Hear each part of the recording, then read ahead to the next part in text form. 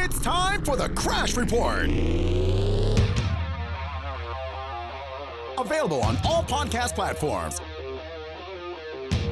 The Crash Report starts now.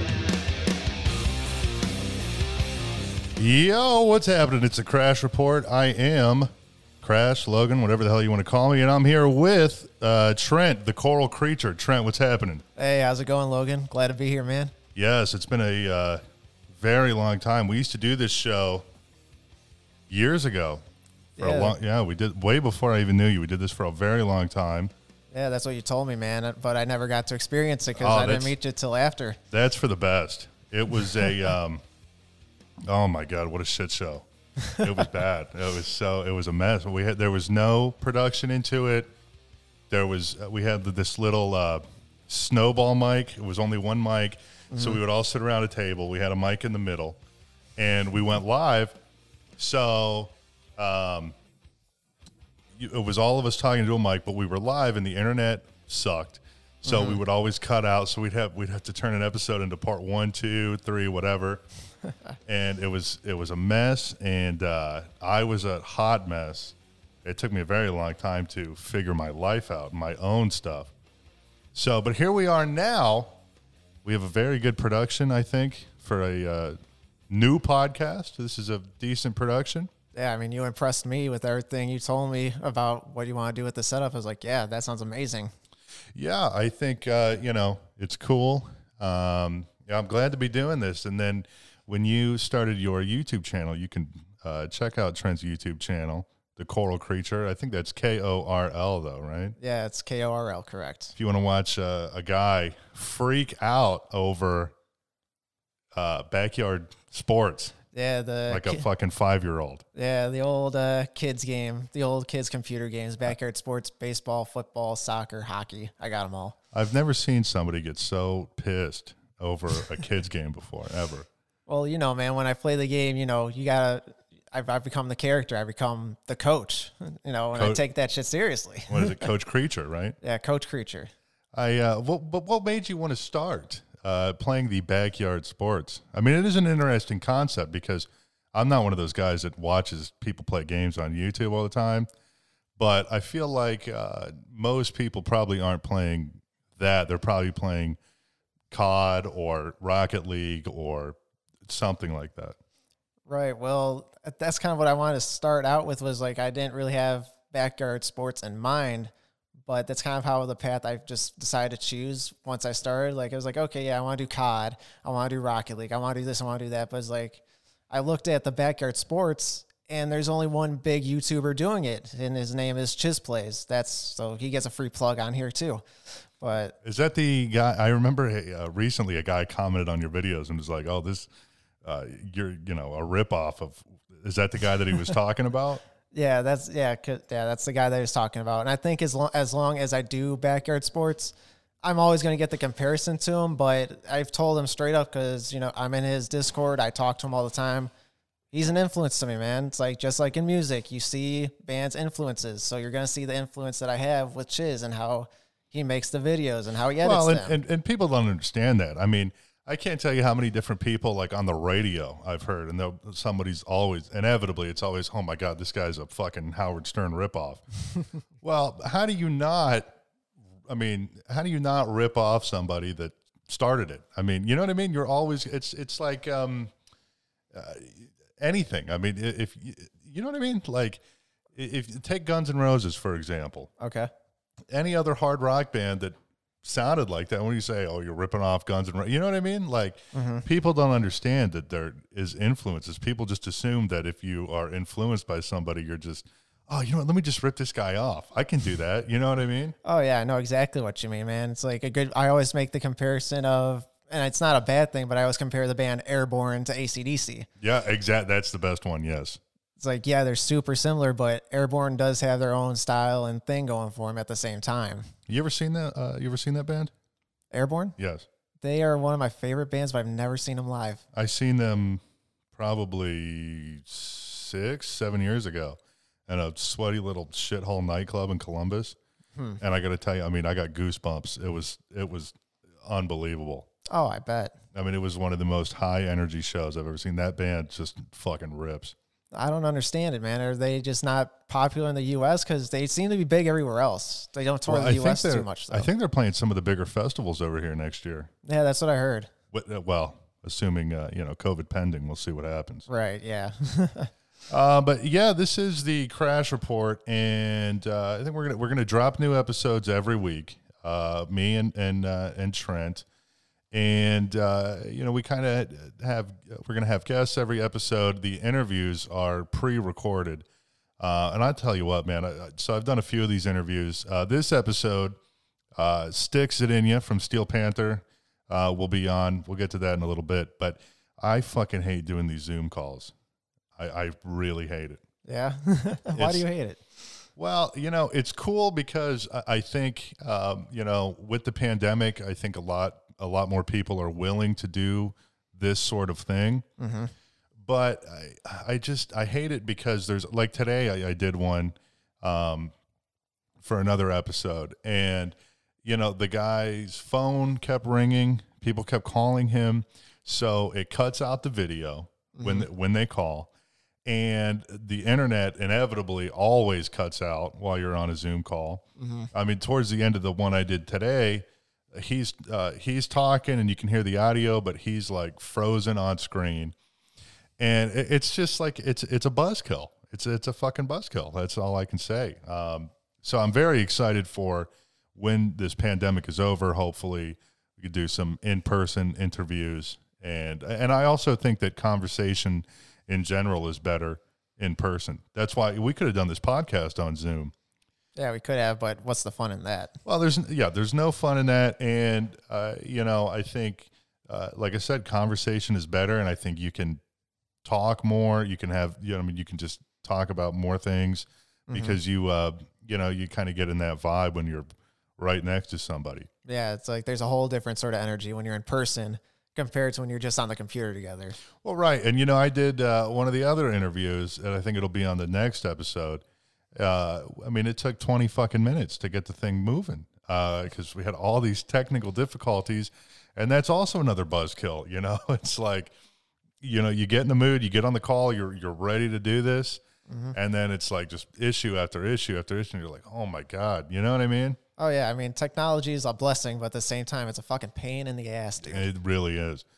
So, but yeah, so we're going to try to have a guest most of the time. Probably not every episode, but most episodes will have a guest. And for the time being, I have a day job in the music industry. So, for the time being, it'll be mostly rock and metal bands because that's kind of the avenue that I'm in and the people that I have easy access to. But as we move the show along, I do plan on going after, maybe some, actors or comedians or, porno stars, of course. Yeah, you never know here.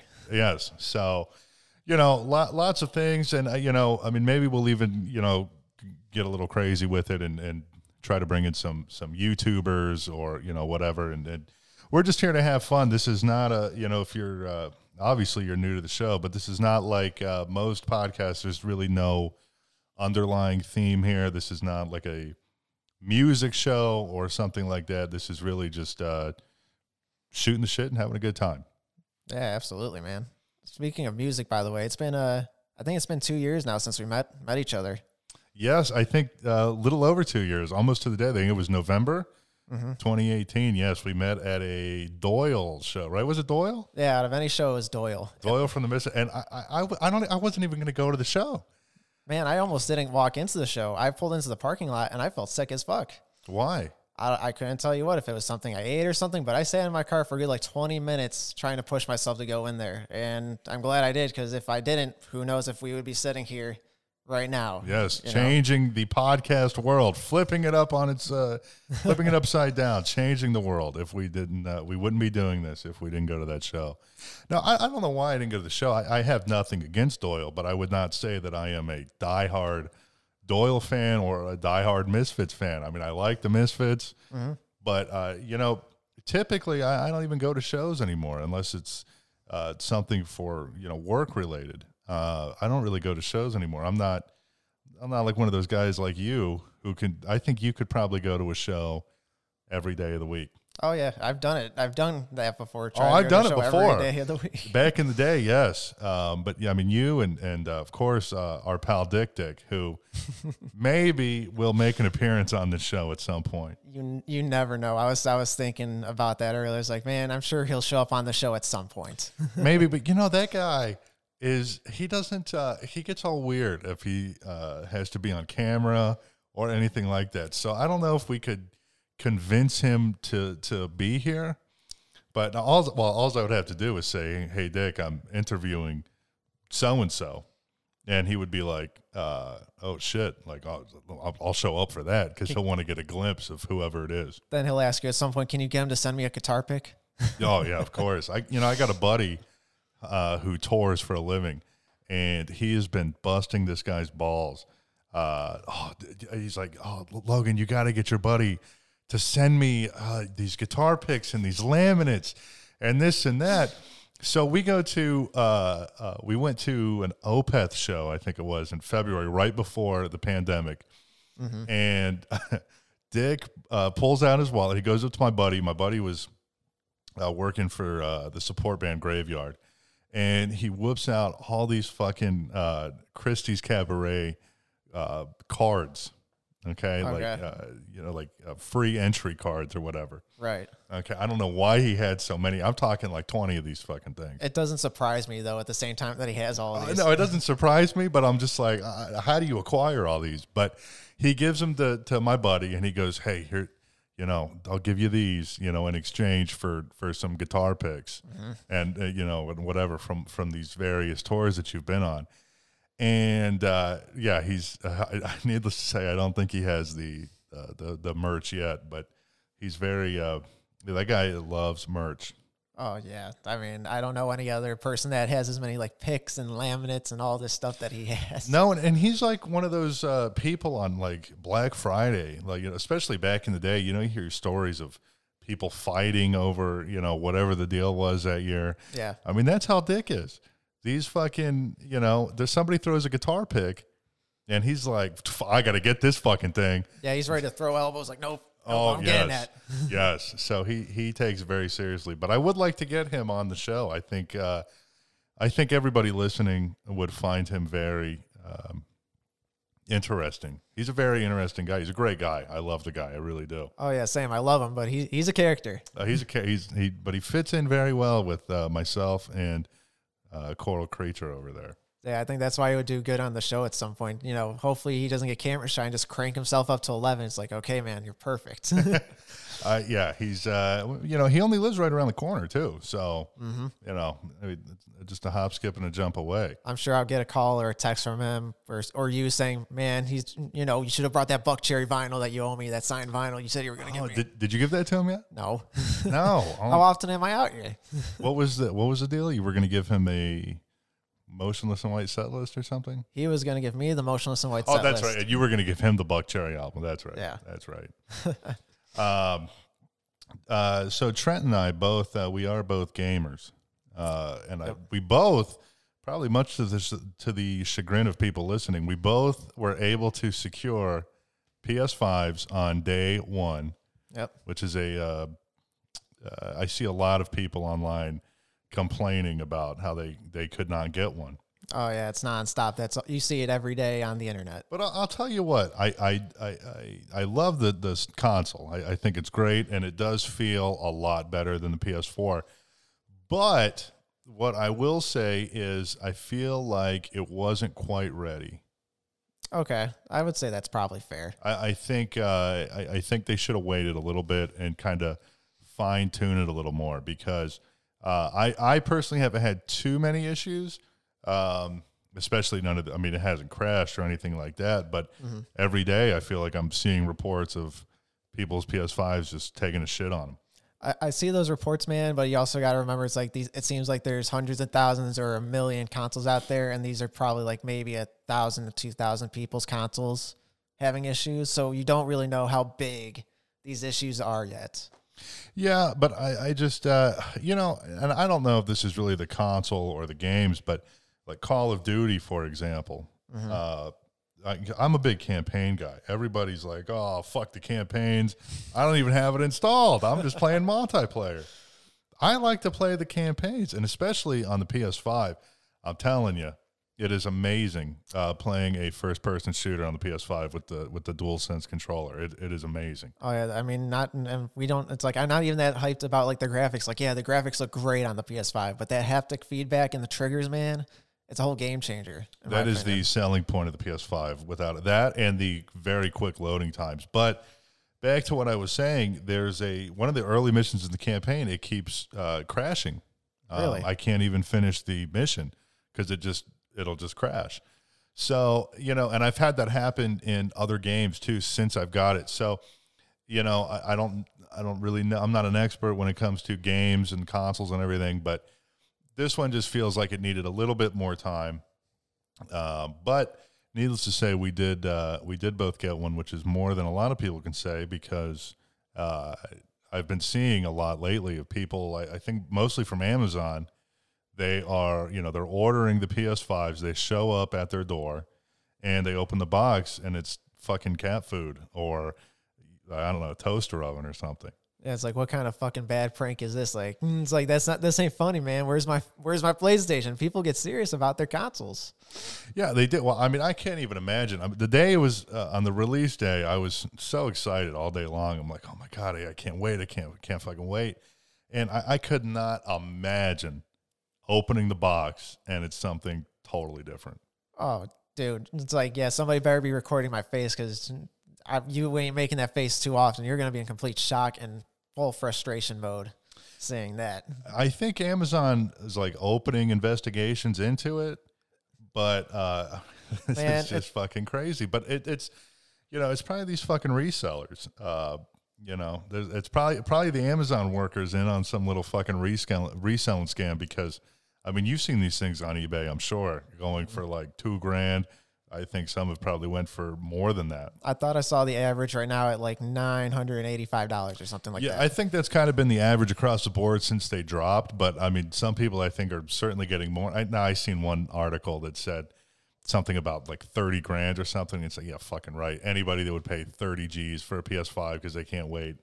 Yeah, right. Something's just wrong with them mentally. Like, nobody ever should pay $30,000 for that. Fucking whack jobs. I'm telling you. I don't even think that was a real thing. I think the article it had to be clickbait. It's like, I don't care if I'm a billionaire. I'm not going to give you $30,000 for the console. And I do, as you know, I do resell on eBay a little bit. Mm-hmm. I sell a lot of like video games and toys and shit. But I can now that I do it, especially, I can understand the hustle a little bit. And it is weird because I started reselling because of the pandemic.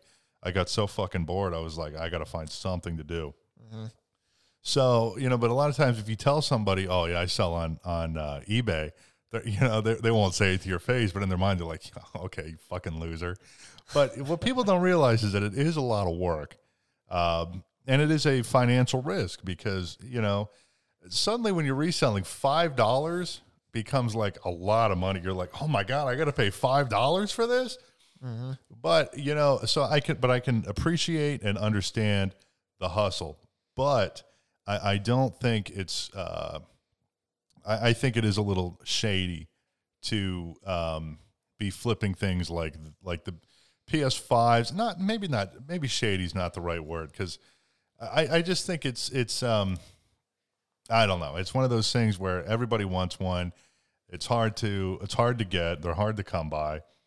And, I can kind of see it from both angles. Like, let me capitalize on this, but also, somebody else really fucking wanted this, and now you're ripping them off for double the price. Right. I feel the same way, man. It's like kind of one of those things where it's like, I totally understand making a profit, all this, and all that, but it's like, you got to have a heart at some point, man. It's like the gaming world is so passionate about this. It's like, why not just let them have their consoles? Why you got to go try to sell it for double the money, man? Yeah, I mean, it's, I remember, I think it was over the summer, and HBO had pulled Gone with the Wind off of their, you couldn't stream it anymore, because I've never seen the movie personally, but I guess there's some race issues in it or something. I don't know. But there for a while, Gone with the Wind was selling for quite a bit of money on eBay. And then there was a whole like Dukes of Hazzard controversy because of the Confederate flag on the top of the car. Right. And the complete series box set, I think you could get it. It was like $70 at Walmart, but Walmart, I believe, was pulling them off the shelves. But if you could track one down, they were going, I think some of them were going for upwards of $400. Wow. $300 to $400. So I would see guys in these resale groups online, you know, they got lucky and found like 5 or 6 of them. And, you know, they spent, you know, $400 or whatever to flip them and make this huge profit. But then a buddy of mine that resells, he ended up finding 1 or 2 of them, and he couldn't even fucking sell it. So a lot of these trends last, you know, they don't last very long at all. They just, you know, go. Like the Gone with the Wind now, I think, is whatever it is retail. Like nobody gives a shit anymore. Right. You know, but obviously the PS5s on eBay, they will probably, I mean, they're going to be very hard to come by probably until well after Christmas. I would say probably until at least March. Then that's finally when it's going to become like a regular thing. You can finally start finding them in stores and stuff like that. That's my guess. Yeah, so until then, I guess, unless you want to cough up $1,000 or more, you know, I guess you're shit out of luck. I could never imagine paying $1,000 for a fucking gaming console. Oh, never in my life would I feel like at that price. I might as well just get a nice, like really nice gaming PC. Yeah, well, when the PS3s came out, though, I think those fuckers were like $600 or something. Yeah, I mean, I think, but PlayStation shot themselves in the foot with that. They shouldn't have never made that thing $600. No, and that was to me, I always thought that was a very rough console. Definitely was. So, Trent, you got a girlfriend? Nah, single. I remember every time I talk to you, I feel like you're always talking to a new girl, and I'll tell you what's very interesting to me. Okay. I am on like Facebook, the Facebook dating. I've tried that out. Yeah, you're welcome. I put you on that one. Yes, you did put me on that. And I'll tell you what's interesting is some of these girls that I match with, a vast majority of them, I have a mutual friend in common with them. Can you guess who that mutual friend would be? My guess is probably going to be me. Yes.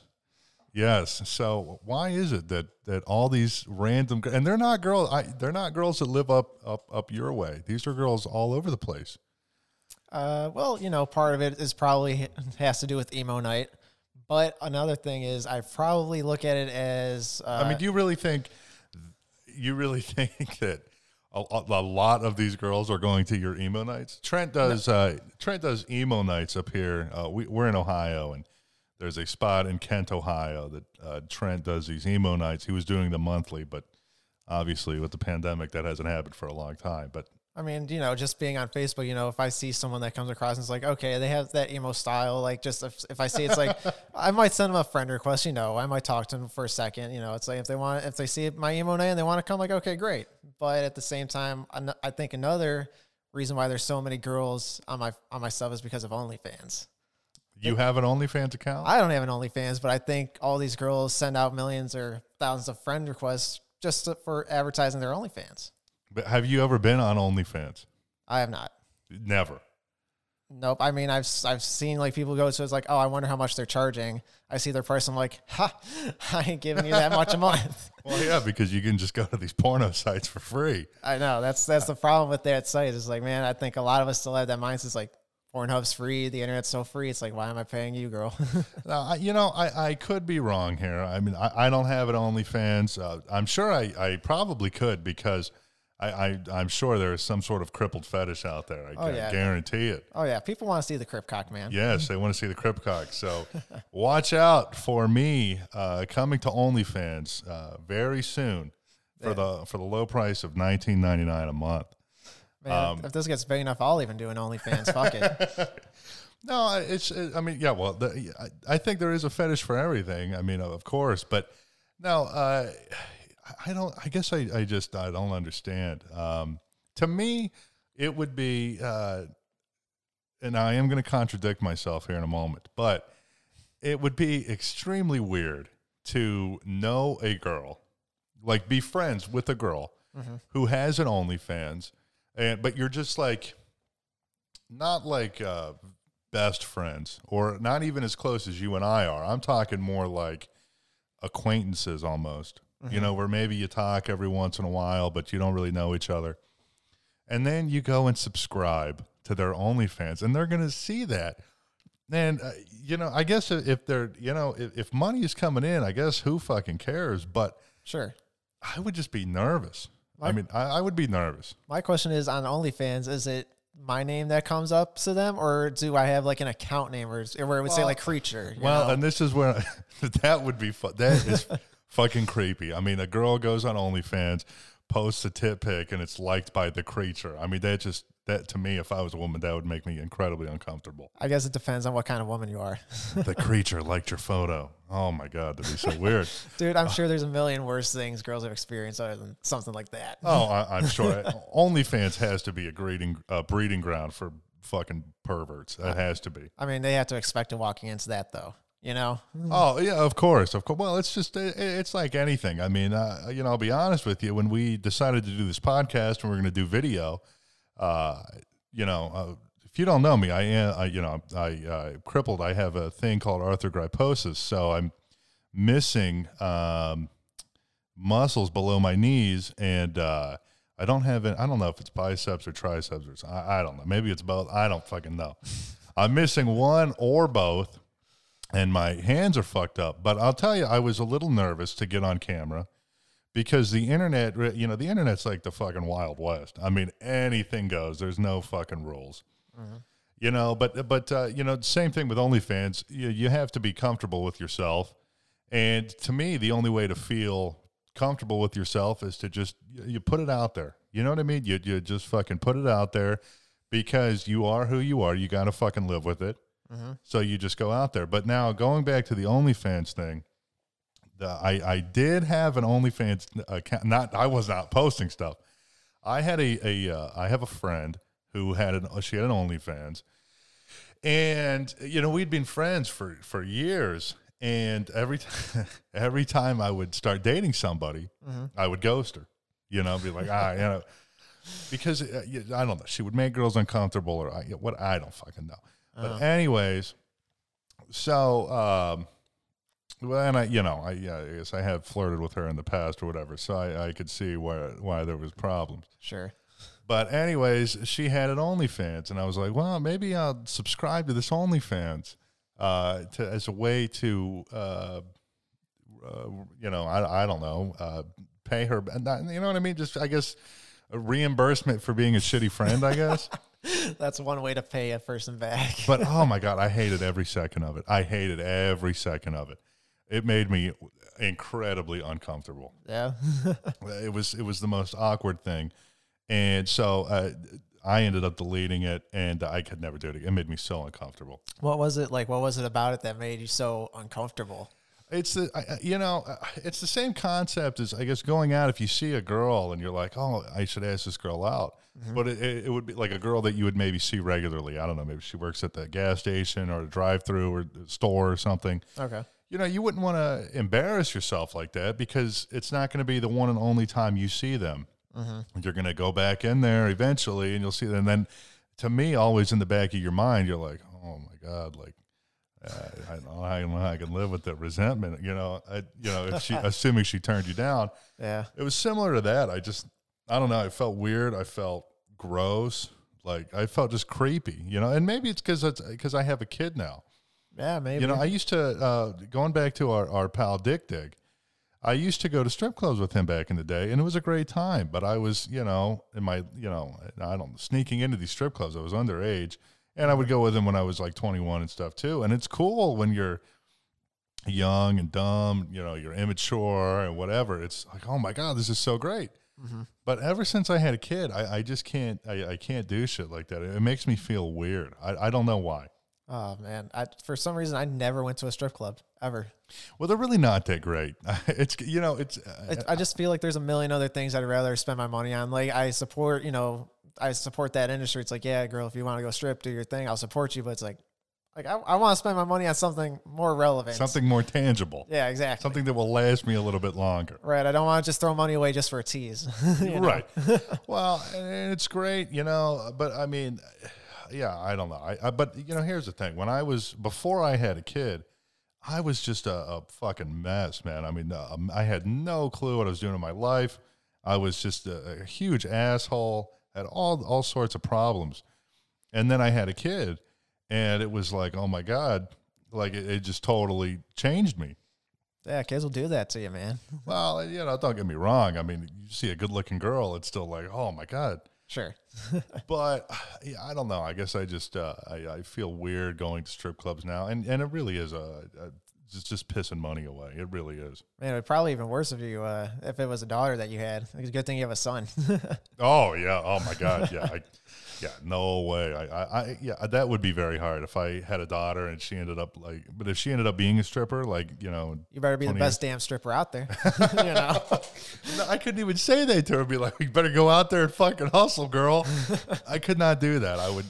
No. Oh my God. Now, if I was 18 or whatever, but I had a much different attitude and outlook on life. I'm 25 now. I think we all had a different outlook on life back then. Yeah, it took me a very long time to mature, and I don't know if it's weird because when I was in high school, I had friends, but they're the same friends that I hang out with now, and it was only a select few. But when I got older, when I got out of high school rather, and I got into the music scene, I met a lot more like-minded people. Mm-hmm. But that's when we did this show back then, and I don't know. I had this very bad complex, just that I was above everybody, and this and that. So I'm sure there's probably plenty of people out there that if you said my name, they're probably like, "Oh, fuck that guy." But that was me years ago. I haven't talked to so many of these people since then. I mean, Logan, you got to remember, you're still a little bit of an asshole. Yes. Not completely, yes. But a little bit. Well, I was just, I was just a mess, but I have lost the ego. I had this just out of control ego, and oh my God, it was horrible. So that just went away. But yes, I guess my inner asshole, that didn't sound quite right, but my inner douchebag as I guess it's still somewhat there. I mean, I don't think it'll ever fully go away. I think it's just part of your special charm, man. It's part of your personality. I don't think it'll fully go away ever. No, but it's okay if you have certain things about you. But the way I was acting years ago was oh my God, what a mess. So if you were that big of an asshole, I probably wouldn't be your friend. Yeah, it was pretty rough, but but that's the thing, man. I mean, people got to realize, I mean, we're all different when we're 18 to 21, 22, whatever. I mean, you know what I mean? Oh yeah, we all grow up a little bit at some point. At least I would hope. I know. Oh yes, of course. I know. My mindset's changed since I was 18. It's like I'm definitely not that same person. Yeah, and same here, and I think that's the same for most people, and I think people grow their entire lives. I mean, I know guys that are older and much older, like middle-aged men that 5-10 years ago or whatever, they were one way, and now they're just totally different. So people change, and it is what it is. But while we're on the topic of OnlyFans and sex and all that fun stuff, we will get to the interview with Stix Zadinia from Steel Panther. And I'll tell you right now, most people are probably familiar with Steel Panther, but Trent, I don't think you're that familiar though, are you? I'm really not, man. No, I mean, it's a good thing I'm in the rock and metal world, so it's like, yeah, I've seen their name all over the place at some point, but I've never fully dove into them. I don't really know all that much about them. A lot of people, I think, and I think we kind of get into this a little bit in the interview. Full transparency, I did the interview a couple weeks ago, so I don't quite remember everything we talked about. The goal for the show is we're gonna have a new episode every week, but I want to do the interviews as close to the episode air date as possible. But with that being said, the first few episodes, I already got 3 interviews in the can, and I wanted to get those done just because we're still, I'm still learning everything. We're still, learning everything and figuring out how everything is going to work. So I wanted to have a good, I didn't want to do the interview the day before the show and then something goes wrong or gets fucked up and it's like, oh shit, you know what I mean? Mm-hmm. So, and plus Steel Panther was hitting the road. They're actually playing some live shows. Yeah, that's exciting news. So he was out. We just did it when he had some time. But anyways, a lot of people think from just the content of their songs, and I will say, I mean, if you look at some of the names of their songs, it would, for the average person, it would be easy to write that band off. I mean, we're talking songs like "Gang Bang at the Old Folks Home," and just from the titles alone, they sound perfect for our show. Yeah. So, "Fat Girl Weenie Ride," all sorts of shit. The Shocker, of course, we all know what the Shocker is. Trent, you know what the Shocker is, yes? The Shocker. The Shocker. You lost me there. What do you mean? You lost me. You don't know what the Shocker is? No. It's 2 in the Pink, 1 in the Stink. Oh, okay. So that's one of their classic songs. But so I can understand from song titles like that, it's easy to maybe write that band off. But that band is so talented when it comes to musically and the vocals. I mean, everything is.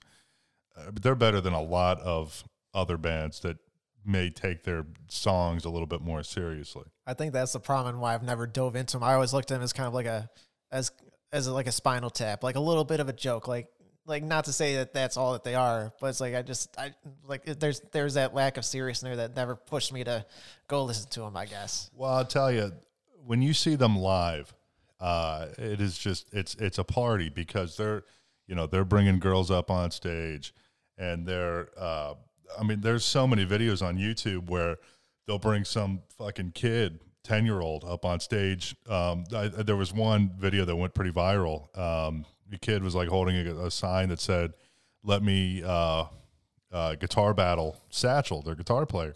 So they brought him up, and this kid just like fucking rips. Wow. And so they do stuff like that all the time. And obviously they were gracious enough to come onto this show. The very first episode, but yeah, the band really is great.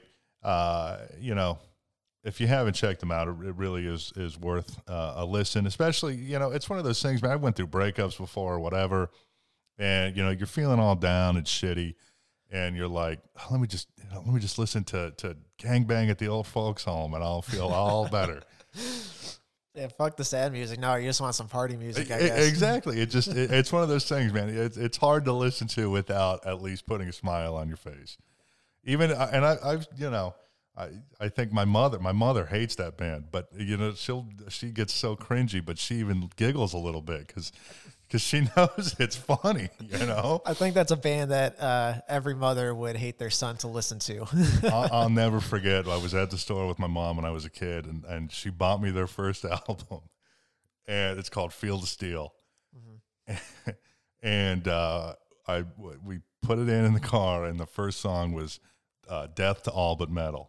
Trent, do you know that song? I do not. I think God, I haven't heard it in so long. I think like the first line of the song is like, "Fuck the Goo Goo Dolls, they can suck my balls," or something. And my mom was like, "That's it," turning it off.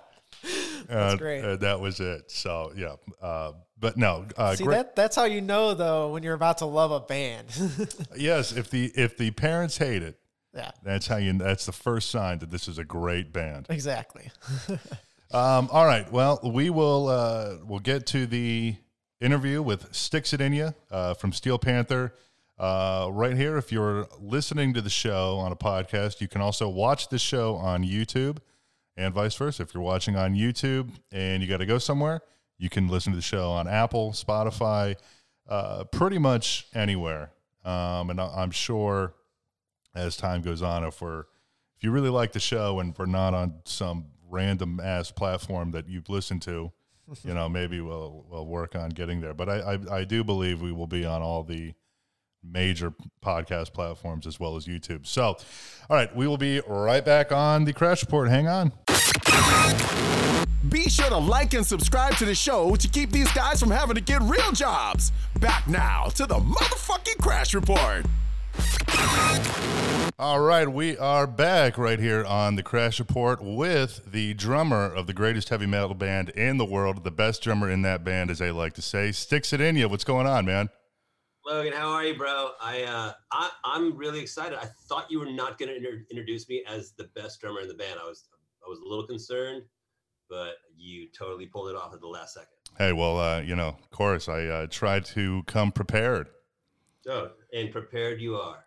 So you guys have a couple live streams coming up this month, December 5th, Saturday, December 5th. I think it's Gobble Fest, correct? Gobble Fest, yes, where goblins just not just for the holidays. I'm assuming that's Thanksgiving themed since it's the week following.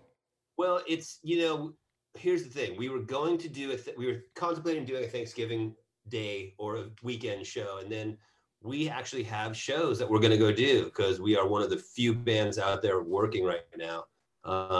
Probably because I am up my agent's ass, and I'm like, dude, go find us work, and they're killing it.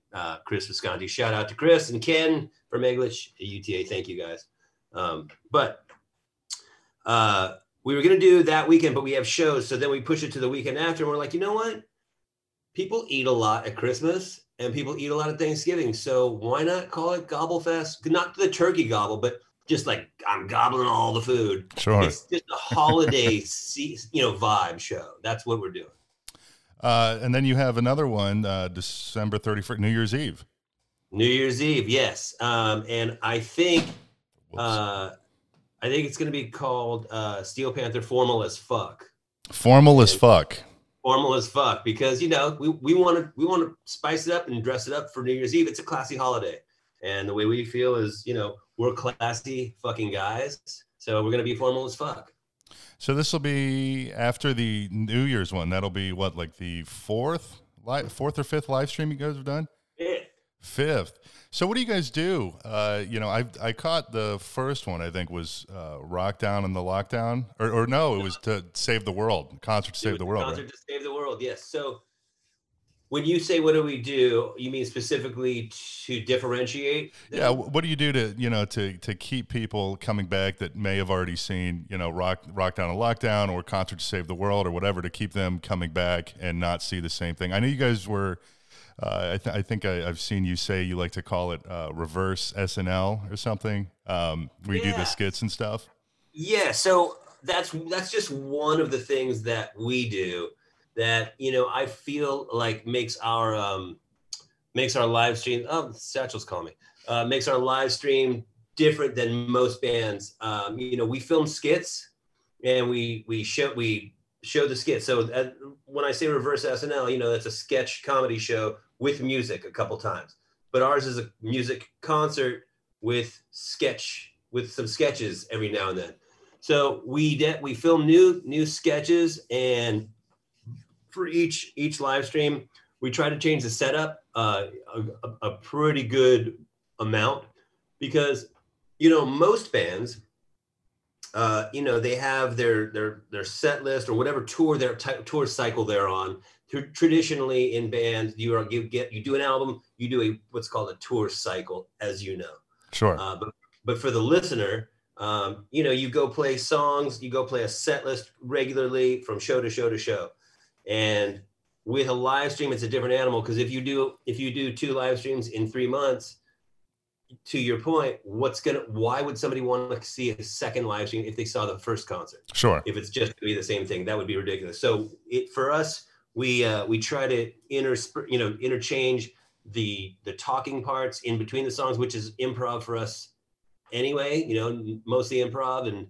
And we never plan out what we're going to say. We do take careful consideration to what the set list is. And sometimes there's an audible. We also get different guests. So for the 5th, we have a couple special guests. We're locking them in right now. And I've already got 2 Grand Slam guests for our New Year's Eve show that I don't want to say, because I want to announce it really big. Sure. But it's going to be a fun show. I can tell you that one of the guests that we have lined up for the 5th is a platinum selling 80s hair band rock and roll drummer. So I will just let that simmer out there. And well, due to past events, I'm going to go out on a limb and say it's probably not Tommy Lee. You are correct. It is not Tommy Lee. Due to past events, I think that Tommy Lee. I don't think Tommy Lee would ever jam with us. Just a gut feeling. I don't know. Yeah. It's look, he's doing whatever he's doing, and I say more power to him for whatever the fuck he's doing. But well, he's putting out hip hop records. You know what? He put something out recently, right? Or is he? Yeah. I think in August, I think he had a new record come out or something. Yeah, I haven't heard it. I haven't either. But I'll tell you what, not to venture too far off track here, but the new, obviously this is pre-recorded, but the new AC/DC record came out today, the day that we're recording this, November 13th. Have you heard it yet? I've only heard the snippets. I've heard the one song. What is it? Hard as a Rock. Shot in the Dark. Shot in the Dark. Yeah. Hearts. Interchange words. Yeah. It sounds fucking amazing. And little side note, it sounds great. It makes me feel like I'm listening to Back in Black again. And that's what I want out of my AC/DC.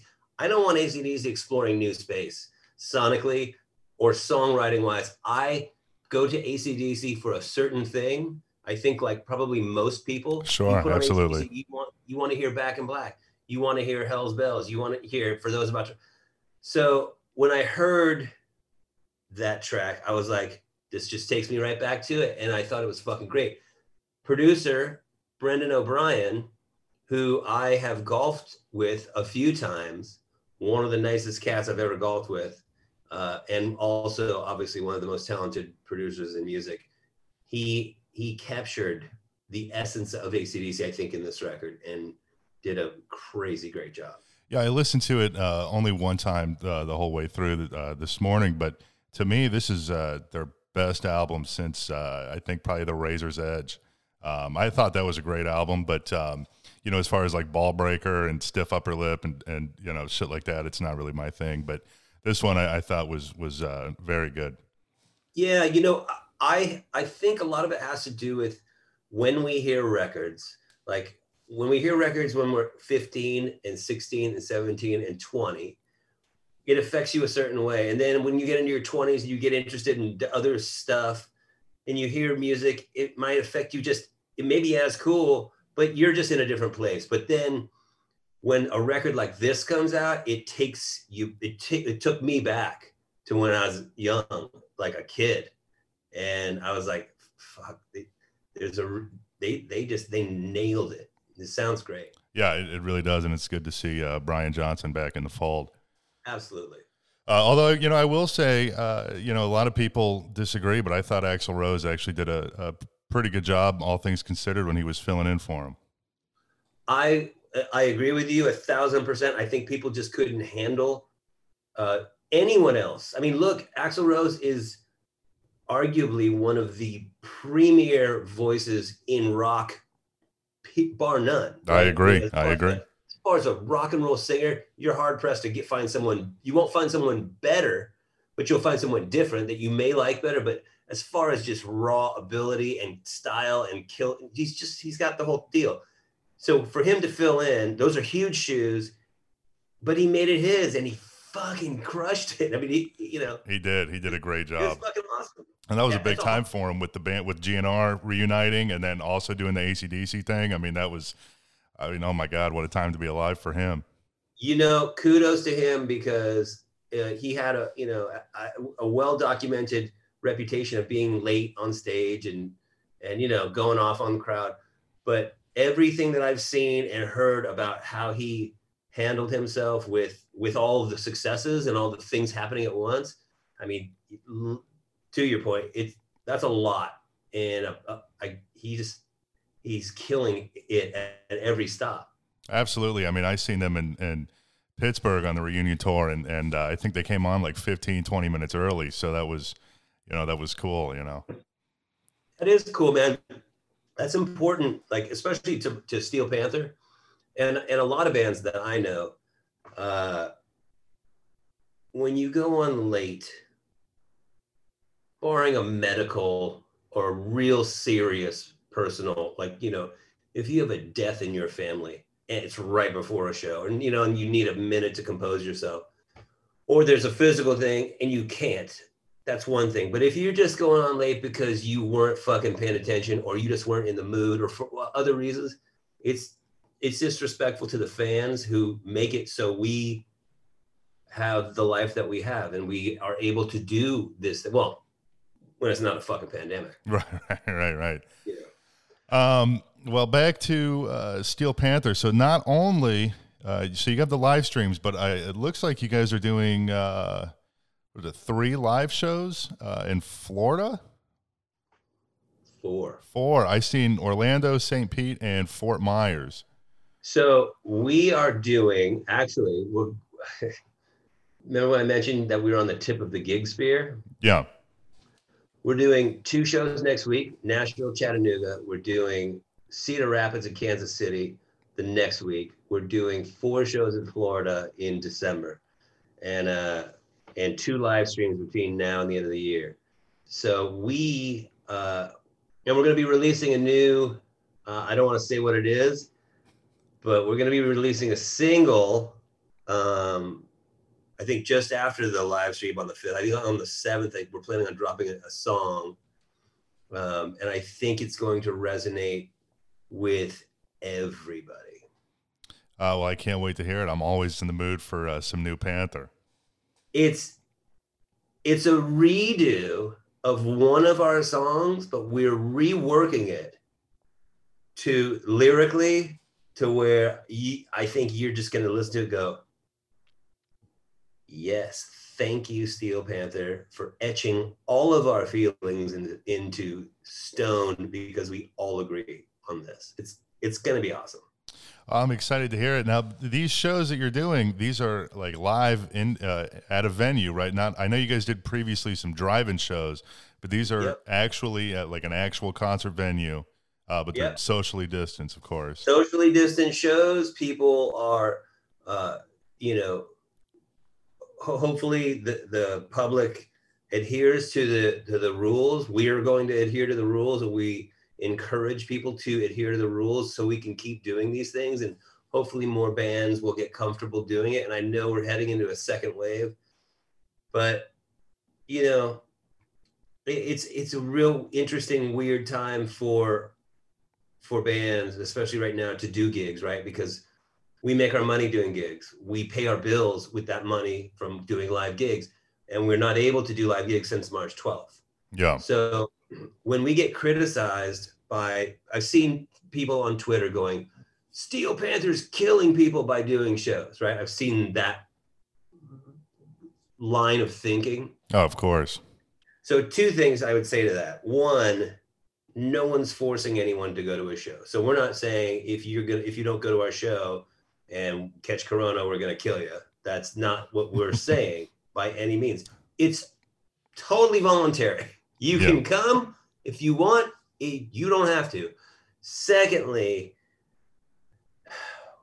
a lot of the people who are criticizing bands and artists and comedians who are actually going out there and doing their work in front of people that are gathering together, even though it might be socially distant, until that person criticizing wants to pay for the fucking mortgage or the rent or the health insurance or the groceries or the fucking gasoline they put in their car of the artist they're criticizing, they can fuck right off, because we're all trying to survive in this thing. And most musicians don't have a pile of cash that they're sitting on.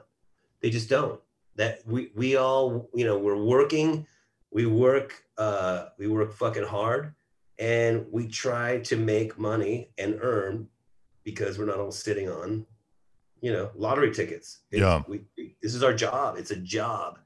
It's a great job, but it's still like, you got to go work to earn in our line of business, just like any job. You work, you earn. But if you're not allowed to do your job, then how do you expect to keep paying the mortgage that you committed to, and keep paying for the health insurance to cover for, you know what I'm saying? It's like, don't fucking criticize a dude for going out and working legally. Absolutely, especially when you're following the regulations put in place. Yeah. And it is, you know, I mean, being in the music industry myself, I mean, it is everybody is struggling, you know, unless you're all the way at the top. But, you know, everybody's struggling, and if you're following the mandates and the requirements, you know, fuck everybody else, you know. Dude, you're gonna love our new song, I promise you. I am very excited. It's true, man. You know, as long as you're not you know, breaking the rules that are set in place by the people who fucking make the rules, go get your money. If you're down to go earn it, if you're down to, then, you know, I mean, people can criticize because they can say whatever they want, but I can also say, fuck you, right in your ass. I agree. I do agree. Now, these, you know, speaking of these shows, what, you know, you guys did the drive-in shows. There's got to be, obviously, that was the first time anybody's really done anything like that. But, you know, the dynamic of playing a live, regular show that's not socially distanced, then going to play, you know, drive-ins, and then going back to playing, you know, regular shows, but now they're socially distanced. I mean, it's got to be a very interesting dynamic, especially for a band like Steel Panther, where you guys have, you know, it's more than just the music. It's the visual, and you know, it's a whole production.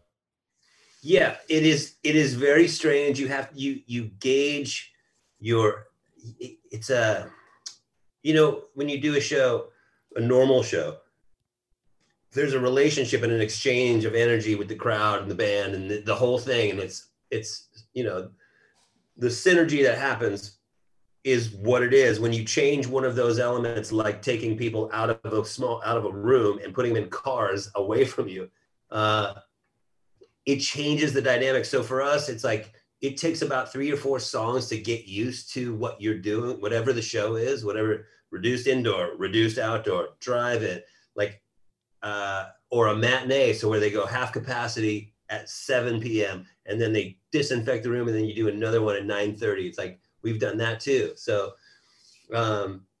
you just like, I guess it's like, you know, I don't know if you're a football fan, but the only analogy I can give you is it's fucking, you're calling audibles as far as how you present the show. It's a little bit different.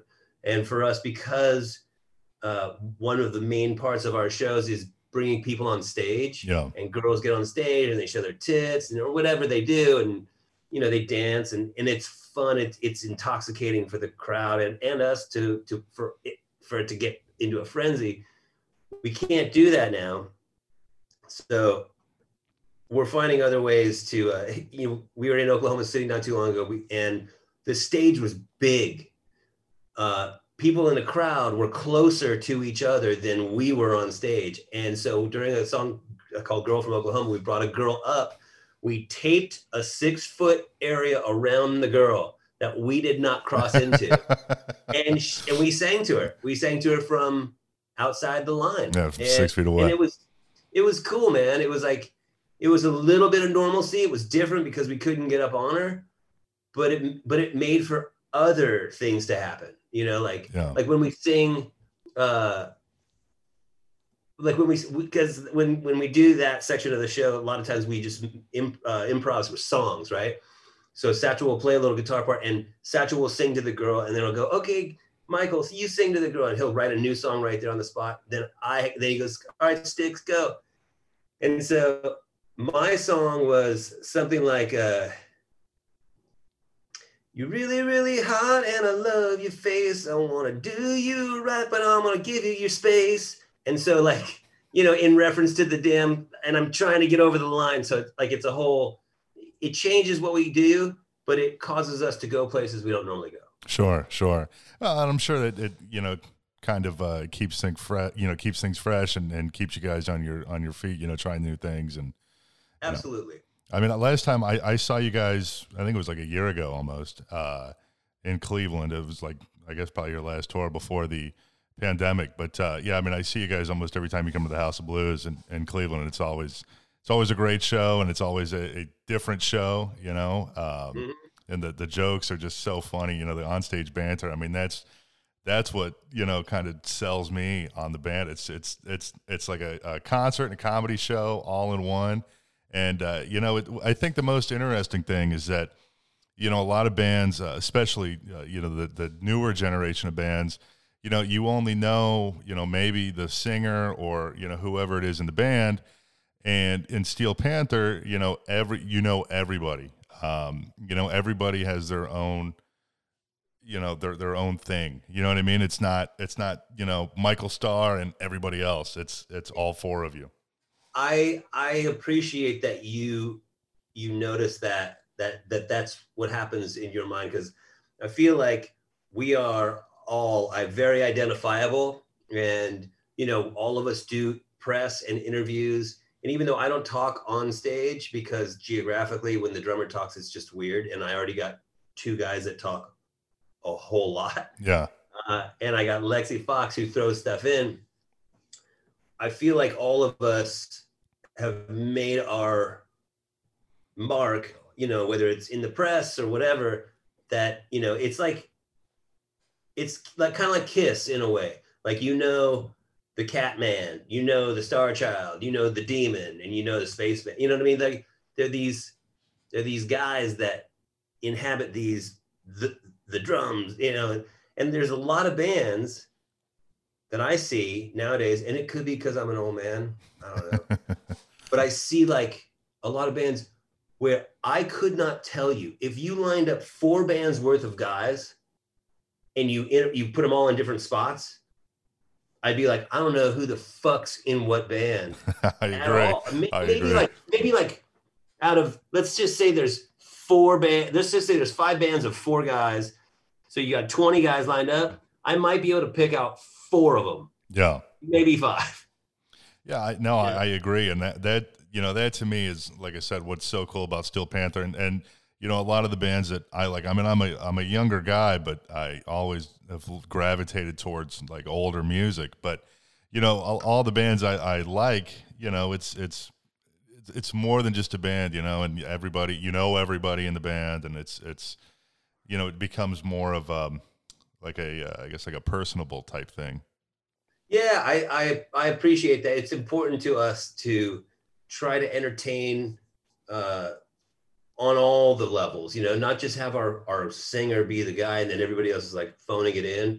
We all come to entertain, and we all, like, I love that people know who I am, who Stix is in the band, you know, especially when you have personalities like we have in our band, which we have big fucking egos and big personalities. Yeah. It's pretty amazing that the kind of support each guy gets from all the fans. You know, I mean, people have their favorites for sure, but you know, I feel like each guy in our band gets a lot of love from people. It's cool. Yeah, no, I agree. And that's, you know, in the, since this pandemic started, you guys have been doing the what fucking day is it on Facebook, you know, and it's cool to see, you know, all the different guys. And I think, you know, every now and then there's, you know, somebody else outside of Steel Panther that shows up in the videos and stuff. And, you know, and I think it's cool that you guys are you know, managing to stay, I don't want to say relevant, but yeah, that's a good word. It's legit. I get it. You know, with the what fucking day is it, and then the live streams, and then I think you guys were doing some stuff like SPTV, you know, the YouTube channel or whatever. So you know, a lot of stuff going on, and you know, I haven't really seen any other bands do that. I mean, you know, now more and more the live streams are becoming a very common thing, but outside of that, you know, it's maybe like, oh, you know, here's a fucking T-shirt, you know, that you can go order or something, you know what I mean? And or a mask or whatever, but there's not actual content for the fans to consume. Yeah, I think that the nature of our band allows us. Well, first of all, it because of each guy's fairly creative, and we are able to create a lot of different content. Whereas there's guys in bands, and this isn't a good thing or a bad thing, but they just are not that personality. Yeah. You know, there's a lot of players who play on stage and entertain, but outside playing the music, it just might not be their forte or their desire to be like, hey, check me out. I'm gonna act like a fucking clown for your entertainment. Right. And all four of us are fucking hams. That's just the way that we're wired. Not saying it's a good thing, not saying it's a bad thing, but it's like, it helps in a pandemic because it enables us to put out content. And we also have a license to basically do whatever the fuck we want. I don't know how we got it, but we've like sort of been like, it's just accepted that Steel Panther, they're gonna try to entertain you almost at all costs. And people in the beginning, there was a lot of musicians like, fuck those guys. Fuck it. They don't take this shit seriously. You know, that kind of mentality. Sure. Like, fuck you guys. And we were just like, cool story, bro. You do your thing. We're going to fucking do ours. Like, we love to rock. We love metal. That's what we do. But we also like having a fucking fun time and laughing. And we like titties. Hey, we all love titties. That's for sure. We all love titties. And we love to smile while we're fucking rocking. Like, and you know, there's a lot of bands that are like, their thing is, I'm a fucking serious rock band. And I fucking don't take no shit from nobody. And these are my riffs, man. Yep. And there's a place for it. I get it and I respect it. But by no means would I go, fuck you guys. Like, that's not, everybody does what they do because they got to do what they got to do and they want to. So over time, I think a lot of those artists or people or critics of Steel Panther have just gone like this. They've done one or two things. They've either gone, fuck man, you know what? I get it. It's cool. They are doing their thing and it ain't hurting anybody. And you know what? They're actually fucking good at what they do.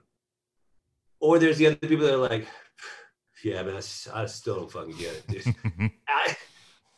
And to me, I love when we can change people's mind because then it seems like shit gets a little easier for them because they're not fighting it. But those people that are holding on to it, it's just like, dude, there's other shit to worry about.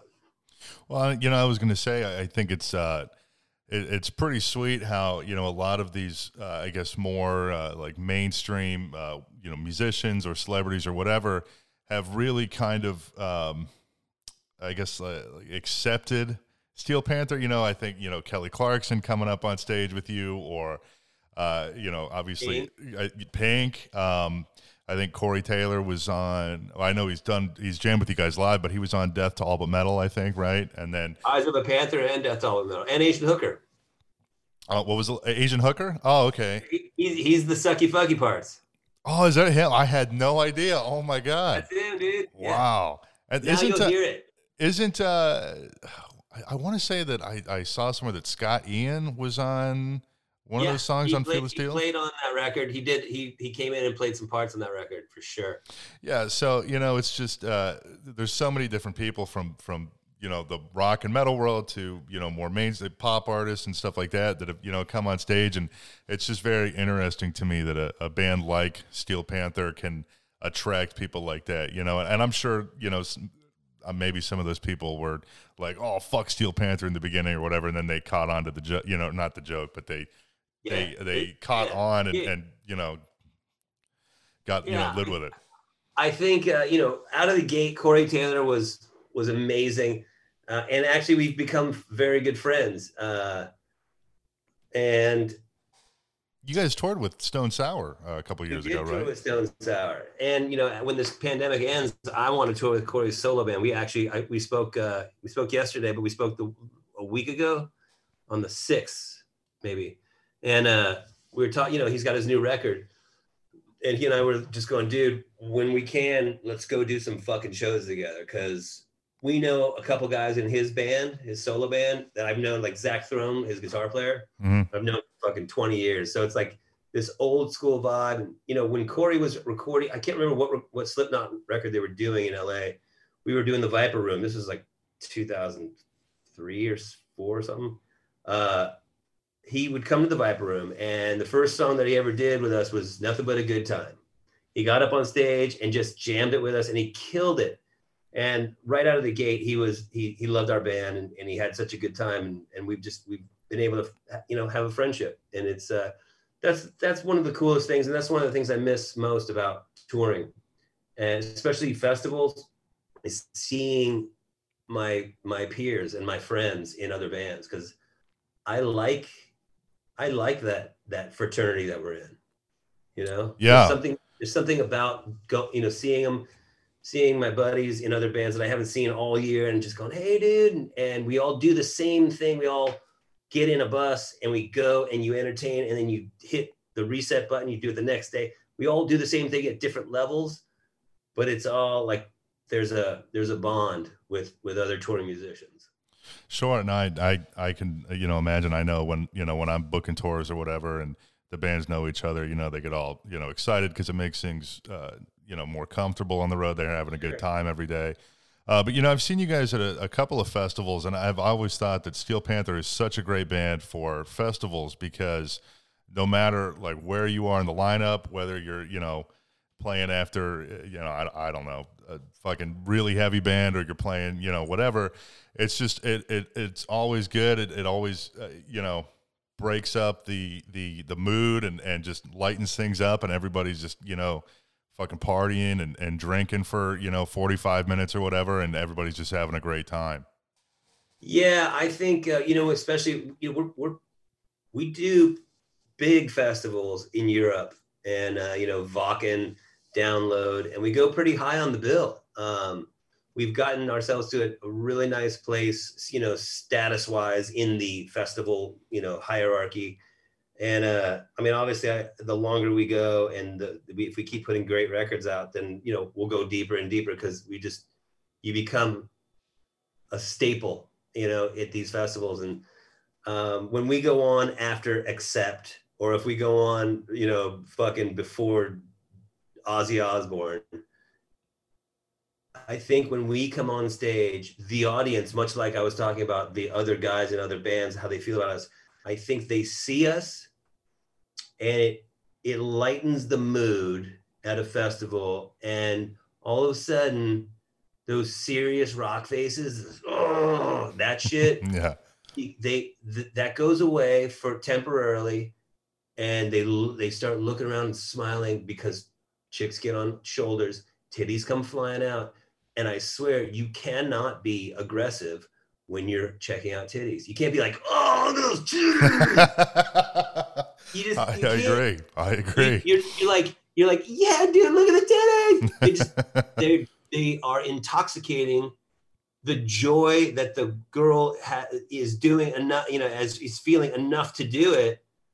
It's all that whole big party time. It brings everybody together. It's like everybody becomes family while you guys are on stage. Everybody becomes naked family. It's awesome.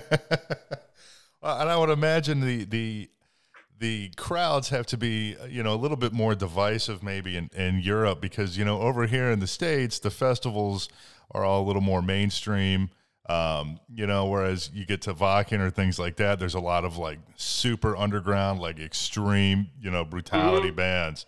And, a lot of those, the elitists are like, oh, fuck you if you're not, playing black metal, or whatever. And then, but do those guys, do the metal elitists, do they get into Steel Panther? I think that we are, I think first of all, just because of our tenacity and how long we've been doing it, they in the beginning, there was a shit ton of resistance from like black metal dudes, like who are like, fuck you. We did a fucking show in Lorelei, Germany. I can't remember what the festival was, but Zakk Wylde, we went on right after Zakk Wylde. And it was a gnarly metal fest in the fucking mountains, in an amphitheater carved into fucking mountains. And it was like it was so metal. I couldn't read one of the band's names because the font. Yeah. Kind of like your shirt. But but it was super gnarly. But then Steel Panther was on the festival. We were like, I think Zakk played at like 3 p.m., 4 p.m. We played at like 5 or something like that. And we go on, and we're the only motherfuckers in purple sequins. I mean, Lexi Fox has purple disco ball sequins pants on, and he's got big flowy. He looks like a lady. We got 4 guys with long hair and just like, just prancy, but fucking killing it in our playing. Like, cause you can't deny that, not to sound like an asshole, but you can't deny the playing, because the playing and the singing is fucking legit. And people, we hadn't been doing it as long as we have to this point, obviously, but at first they were like, no, not at our festival. By the end of it, dude, they had come down from the fucking thing and were fucking rocking. They were rocking and they were smiling. I'd never seen so many black metal fans smile in my life. It was amazing. And somehow, somewhere, girls emerged from the ether. And like, they were there, and it was that same Steel Panther party vibe. And I imagine it felt like they appreciated it. And by the end of it, they were fucking cheering and super stoked. So now, because we've been doing it for fucking 30,000 years, I don't think that there's anybody who goes, what the fuck do these guys think they're doing? I think they go, that's Steel Panther. That's what they do. Yeah. And they just accept it. We're like cockroaches. Well, and I think what you brought up is about the musicianship of the band. I would imagine that a lot of people probably that have never heard of the band, they take a look and they're like, oh my God, this is like Faster Pussycat 2.0 or something. Yeah. And then they hear it, and it's like, oh my, because I can't tell you how many people over the years that I've had, that I've had a discussion about Steel Panther with, and they're like, oh man, I wish that band would put out like a serious record, and so they could be on the radio. Record. Yeah, because those guys are so fucking talented, man. Blah blah blah. And it's like, that's not Steel Panther. It's like when Motley Crue put out Generation Swine. That's not Motley Crue, and we see how well that worked. Dude, it's so funny because we've gotten that question. Are you guys ever going to do they say real record? And we always go, we do real records. We do real records. They're just, the lyrics are ridiculous at points, but it's so fascinating that when you sing about dicks, people or sex, right? Or drugs or rock and roll, people go, oh, they're a one-trick pony, right? Yeah. But if you stand back and if you analyzed Adele's lyrics and topically, what does Adele sing about? How many things does Adele sing about? How many things does Taylor Swift sing about? 1, love, breakup, and love. Sure. The heart. So because we sing about what we sing about, people tend to go, that's the band that sings about dicks. but nobody says Taylor Swift, oh, that's the girl that sings about all the breakup songs, right? It's like, it's funny. Well, it's interesting that, I think a lot of people would be under the assumption that, and maybe you disagree, but, if Steel Panther would clean it up, they would be so much bigger. They'd be playing, fucking arenas or this or that. But then, look at that song, WAP. That song to me is got to be one of the filthiest songs I've ever heard. Nothing wrong with it. I don't have a problem with the song. I think it's a catchy song, but it's to me hands down way worse than anything I've ever heard from Steel Panther. Except for maybe Gangbang in the Old Folks Home. That song was, when I heard that, I was like, holy shit, man, this is wild. Wait, have you ever heard Handicap Slut? I have. And, when I was when I first found the band, I found it like on YouTube. And I always thought it was funny because I actually have I've met you before. I'm sure you don't remember me, but I have a physical thing. And I was like, oh my God, I can't believe these guys are fucking doing this. And it's great. How do you feel about it? How do I feel about it? I think it's great, but I also I'm not a big fan of I don't want to say cancel culture. I'm trying to think of the term I'm looking for. I guess I just don't get offended by anything. I mean, I think everything has humor to a degree. Right. And I think that song, I mean, it's fucking funny. I mean, the song for us, it's interesting, and it's interesting that you do your arm, right? yeah. Yeah. So okay, so a song like that, it's very interesting because the way that we are as dudes, as human beings, I would never say, "Oh my gosh, look at that guy's arm!" Ha ha. This is not how I roll, or any of the guys in my band roll. But in that song in particular, it's a story about hitting a girl with the tour bus, right? Tour bus. Yeah. And so it's the story of that. But when you dig down into the lyrics, it's a story about the fact that she got paralyzed, but she still loves dick. That's to us, that's the funny. It's like, because people don't think about that stuff. Like if I saw somebody who was paralyzed, the last thing I would generally think is, why do they still love that dick? Right, you know what I mean? Yeah, right. So to us, it's not about, it's almost like Fat Girl, the song Fat Girl, right? People have asked us who don't get it, who are like, man, do fat girls get offended? And I'm like, it's the opposite. I've been to so many of your shows, and I can tell you firsthand that I've seen many a big girl on a Steel Panther stage. They fucking love it. It's like, because we're not saying she's fat, ha ha. We're saying she's big. And look, big girls, they know they're big. And the ones who come to our show who request that song, or they're singing it at the top of their lungs, they love it because they've owned their self-image, they've owned how they feel about themselves, and they're celebrating it. And for somebody, it's really weird for somebody to go, you can't say that because you're fat shaming. No, we're not. We're just singing about a girl who's fat. And it's a hard, because it goes deeper than just what people think. When they see fat girl, they think fat girl, ha ha, look at the fat girl. And it's not that. Our lyrics go, I know this sounds fucking weird, but our lyrics, you got to kind of get into them, and you realize that there's a story behind it that's almost celebratory in all this. Gangbang at the Old Folks Home is about old people who love to fuck. Yeah.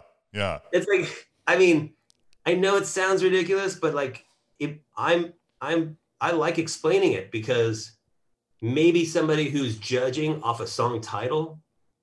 Now look, Asian hooker is about a hooker who's Asian. Yeah. There's not a lot of deepness in that one. Sure. But you know what I'm saying? But it's fun for us. We take a lot of pride in the lyrics, even though they seem like fucking 12-year-olds may have written them at points.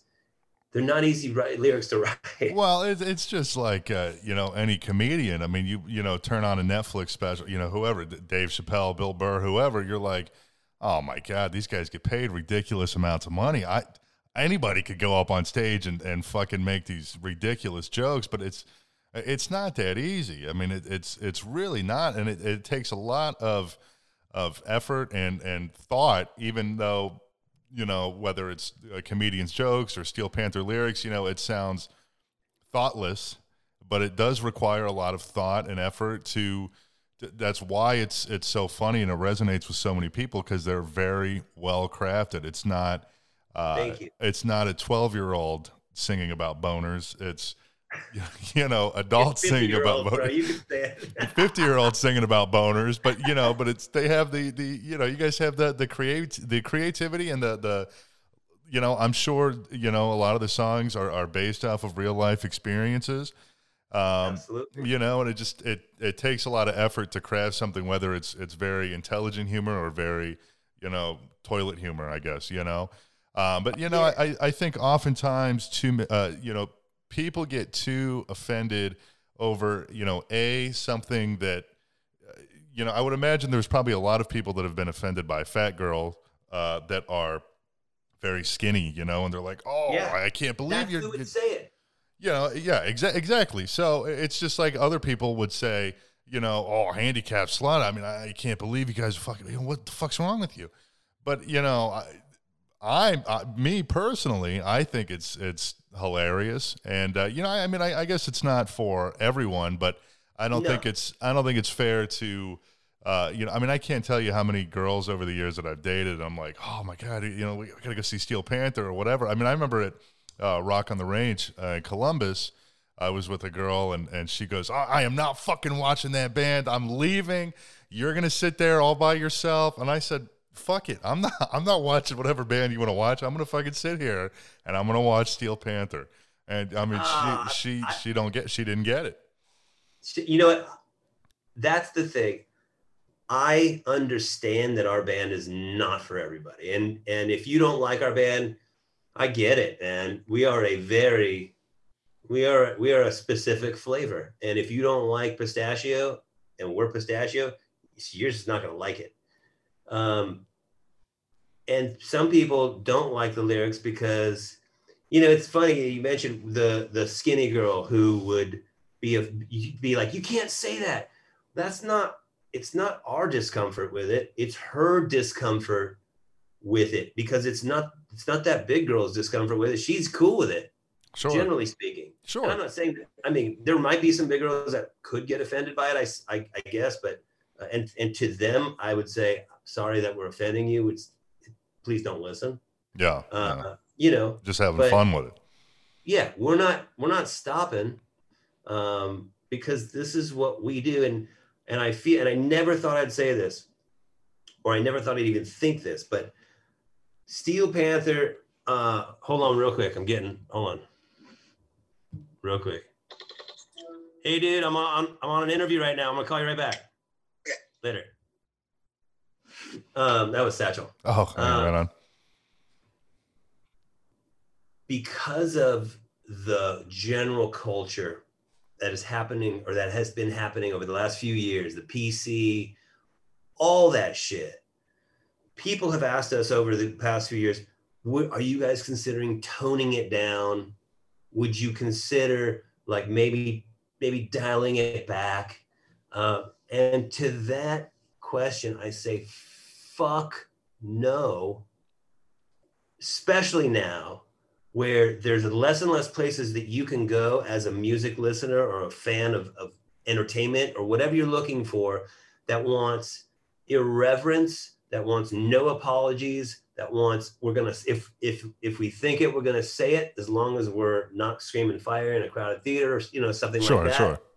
Or not inciting violence or riots, but we're celebrating shit that we like, and we're speaking in the way that we like to speak, and we're saying it the way we would talk to each other and to our friends. If you don't like it, fuck you, double fucking thumb.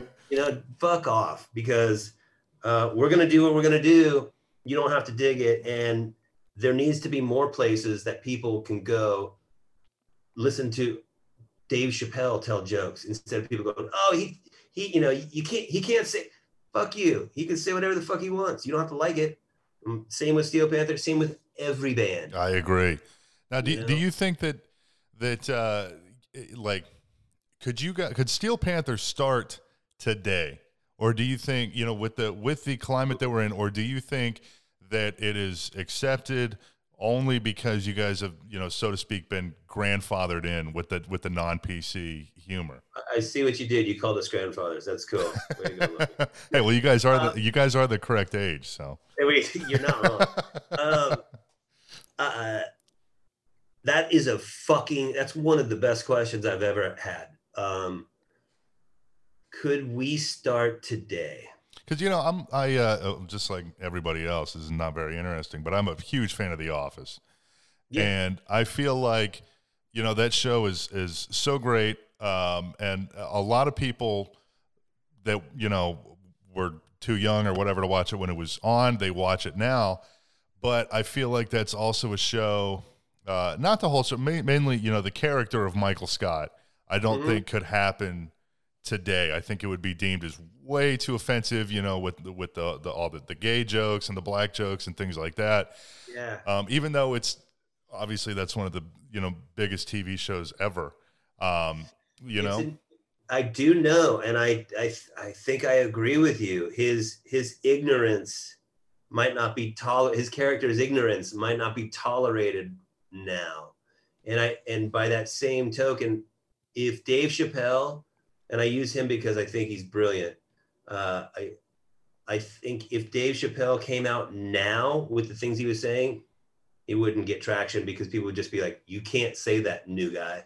You can't say that now. Oh, like, even especially a guy, you know, even like Howard Stern or something like that. I mean, you know, I think they've really like toned down like the whack pack stuff, you know, some of those guys in there and things like that. You know, this is a very interesting time that we're living in, but it's also, you know, in a way I kind of feel like, using The Office example, a lot of the people that like to watch it would also probably be the ones that would oppose the show if it came out today. Right. I think you're right. And I think if Steel Panther started today, I think it would be much harder to have the career that we have. Just because I don't know where this fucking, I don't know if where we are right now, like the pendulum, right? The swings. So if it's in the middle of being PC, but you know, and this side is like, you could say whatever the fuck you want, like in 1985, just say, it's swung, right? It went, okay, we're going to pass this. You can't say that. You can't say that anymore. Fuck you. Cancel culture. Cancel. We're here. Yep. We're like right here. And I got to think just by human nature that it eventually, maybe it hits here. Eventually it's got to come back towards the middle at some point. So, and I think it's cyclical, and maybe in a few years, or you know, the next year to 3 or 4 years, if the pendulum swings back, Panther would have a shot at succeeding. But as it stands today, if we started today and came out with Asian Hooker and Death to All of Metal, and you know, Handicap Slut. Handicap Slut would never fly. Yeah, you guys would be canceled in a heartbeat. People would be like, what the fuck is wrong with these guys? Yeah. Not that they don't say that now, but your grandfather did, and they go, what the fuck is wrong with them? And then there's another person somewhere to go, oh, that's just Steel Panther. Are you familiar with Wheeler Walker Jr.? I am very familiar with Wheeler Walker Jr. He actually covered one of our songs. Which song? Steel Panther, Fuck My Girlfriend. Oh, that was a cover? I thought that was just something he had put together. Satchel wrote that. For him, or have you guys actually played that before? We never played it. Somehow he got a copy of it. We never released it. And there's a version out in one of our hard drives with Corey Taylor singing it. Oh my God. You guys ever going to release that? We should. Yeah. We fucking should. You know what? I need to talk to Satchel about that. We should. Corey Taylor singing Steel Panther, Fuck My Girlfriend. It's amazing. It sounds like the fucking Eagles, like the original version. Wheeler Walker did a version of it. The end product, the end result of it, I heard and I was like, it's cool. And it was nice of him to want to do. But when you hear our version of it, especially with Corey on it, you'll be like, this sounds like the fucking Eagles. Well, you guys you guys have to release that. That would be great. I just, as far as like lyrical content, to me, he's one of the only other ones with, similar stuff. I mean, obviously he's country, but he's a country version of us. Yeah. Yeah. So, but he's kind of went away, the past couple, he had like an issue with, some viral video, the kid that was with the MAGA hat that was like mocking the Indian guy or whatever. So he tweeted like, if you go punch this kid in the face, I'll send you a free vinyl or something. And, a few months after that, he kind of went away. But, when he was around on the last album cycle, I seen so many people say, oh my God, there's got to be a Steel Panther and Wheeler Walker tour. Is that something you guys have ever considered? I would, look, we would tour with anybody that we felt would add value to, the night. And because we did a buy-on, so for your viewers who aren't familiar with a buy-on tour, what that is a band who's headlining might get asked by another band's manager or agent, can we buy onto your tour? And what that means is they want to pay to be on your tour. Yeah. It helps them get in front of people and exposed. We took a buy on once on a UK tour, and I won't mention the band. And it was fucking horrible because our fans were subjected to this band and they were not cool. They weren't cool. It didn't add to the night. And in fact, I think it probably made people go, well, I don't want to go see, if we came around again, they'll be like less likely to go. Yeah. So, well, I think it's a fine line, not to interrupt. I think it's a fine line though with buy-on bands because, all too often, some of these buy-on bands, they don't really have any, it's almost like it was just kind of thrown together but somebody, whether it's somebody in the band or, their parents or somebody in that camp just has a ton of money and it's like, all right, I'm going to help you live your dream. Right. Like the band that, I think there was a band called, I forget what they were called, but they bought on to the final Motley Crue tour, I think. And then they ended up like suing them for like over $1 million or something. Why? Because if I recall, I think Motley was forcing the band to play to start before doors opened or something. So they were really dicking him around. But also, I think the buy-on bands, I get what they're trying to do. They're like, oh, if I go buy onto this, UK tour with Steel Panther, I'm going to get to play to, however, so many more people than I could play on my own. Sure. But, a lot of times, and I don't know that if you guys do this, but, a lot of times you have to do price matching and all that kind of stuff. Yep. And it's hard for the band, especially on a huge scale, like that Crew tour, for example. It was Motley Crue, Alice Cooper, and this fucking buy-on band. Nobody gives a shit about the buy-on band. They're there to see the Crew and Alice Cooper, and then, they have to charge, $40, $50 or whatever it was for a T-shirt. And nobody in their right mind is going to pay $40 or $50 for a fucking shirt of a band that they just saw play for 10 minutes that they've never heard of. You know what I mean? No. So yeah. I'm not a big proponent of buy-ons. No, look, I would do a buy-on. I would do a buy-on if we had super deep pockets and I could say to Iron Maiden, hey, can we buy onto your, well, maybe I would, maybe not at this point in my career. But if a band came to us and said, can we buy on? I would listen to the band. I wouldn't answer. If the band was good, I'd be like, fuck yeah, that's cool. Because I know that because the fan experience is important. The overall fan experience for that night. If you subject a fan to a shitty opening band, it just sets them up to be in a bad mood before you even hit the stage. I agree. Then they associate those bad moods with you, and I don't want to do that. I'd rather not have the money from a buy-on band and have a killer package. Yeah. Well, that's cool. The one thing I do like about you guys is you guys always seem to bring out, I think you could probably go the obvious route of bringing, I don't know, Bullet Boys or, somebody like that.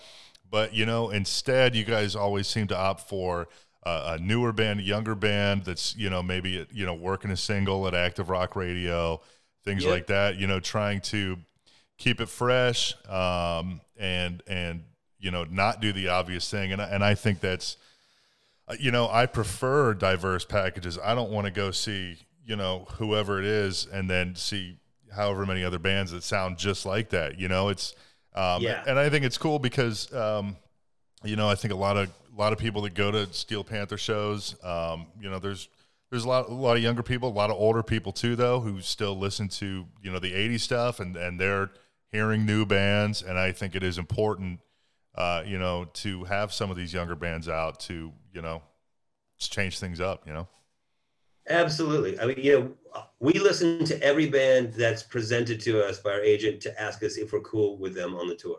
Some bands like Crowbot, for instance, I actually told our agent, I want to take Crowbot, make it happen. So they, we got to take Crowbot when we got Future Villains. true villains. There's too many villains, dude. Yeah. I guess my point is there are a lot of young bands that are hungry and really fucking good, that add to the night. And whether they, it's cool if they help sell tickets, that's great. But like, we're going to go do some fucking shows with Blackstone Cherry in Florida. That package, Blackstone Cherry, Steel Panther, everybody could suck our dicks, because that show is going to be, it's going to be a fucking just, people are going to get pummeled. Are these the December dates? Yeah. Oh, okay. I did not know that was with Blackstone Cherry. Yeah. Oh, did I just blow something? I don't know. Maybe I did. I don't know. Well, I guess it's out now. But no, this isn't going to air until December 1st anyway, so we should be good to go. Can we make sure that I'm cool on that? Yeah, for sure. Okay. Thank you. You're also taking, you're doing Australia with Seven Dust in February, right? And that was supposed to happen this year, right? It was supposed to happen in I think June, or even earlier. I can't remember. April, maybe. Right now it's February with Seven Dust, who their new record I fucking love. Yeah, it is a great record. It's a killer record. I texted Clint, the guitar player, and I go, dude, you write such good fucking songs. It's so cool to hear. I mean, they're such a fucking good band. I'm hoping we can do the shows, but we're not headed in the right direction right now. So, yeah, I agree. Especially, who knows how long these travel restrictions are going to be around. It's going to be brutal. So we may be rescheduling it till later in 21, but I don't know, man. The whole fucking thing is, the whole pandemic, it fucked it all up. We'll get through it, but. Yeah, we'll all get through. Everything always seems to work itself out in the end. Yeah. A couple quick things before we wrap it up. I know there's been talk going around. I don't know if you can say anything or not, but about Steel Panther working on like a TV show or a movie of some sort or something like that. Yeah, I can't tell you a lot. I can just tell you that we are hyper-focused on the latter, doing a movie. There's been a lot of progress in getting it done. There's a treatment, there's a story, there's actors attached to it. So it's like, it's pretty exciting. That will change the game for Steel Panther. I think that's the thing that's going to change the game. Because a record, like, look, dude, Seven Dust just released a fucking epic record. But I just don't know if records are enough to change trajectories anymore. Sure. I just don't, man. I don't know. But in our case, if we do the kind of movie that I feel in my nuts and guts that we can do, on the level of like a Bill and Ted quality, funny wise, entertainment wise, with enough people attached to it that people want to come see it, I think it's gonna fucking be a grand slam. That's where my head's at.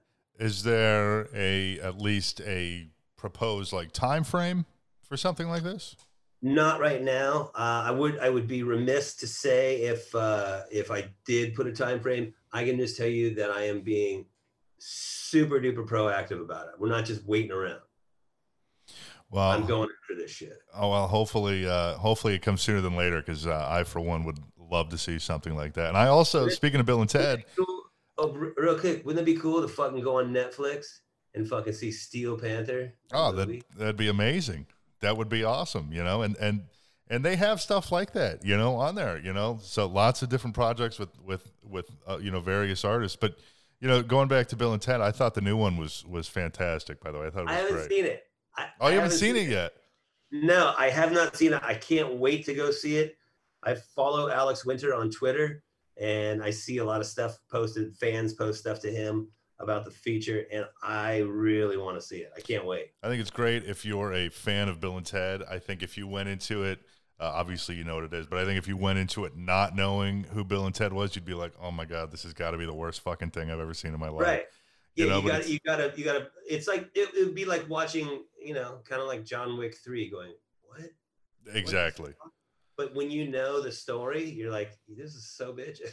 Yeah, and those movies are excellent. One final thing before we wrap it up, I just had to share with you my one of my favorite memories, and it has to do with Steel Panther. It was one of the funniest things I've ever seen in my entire life.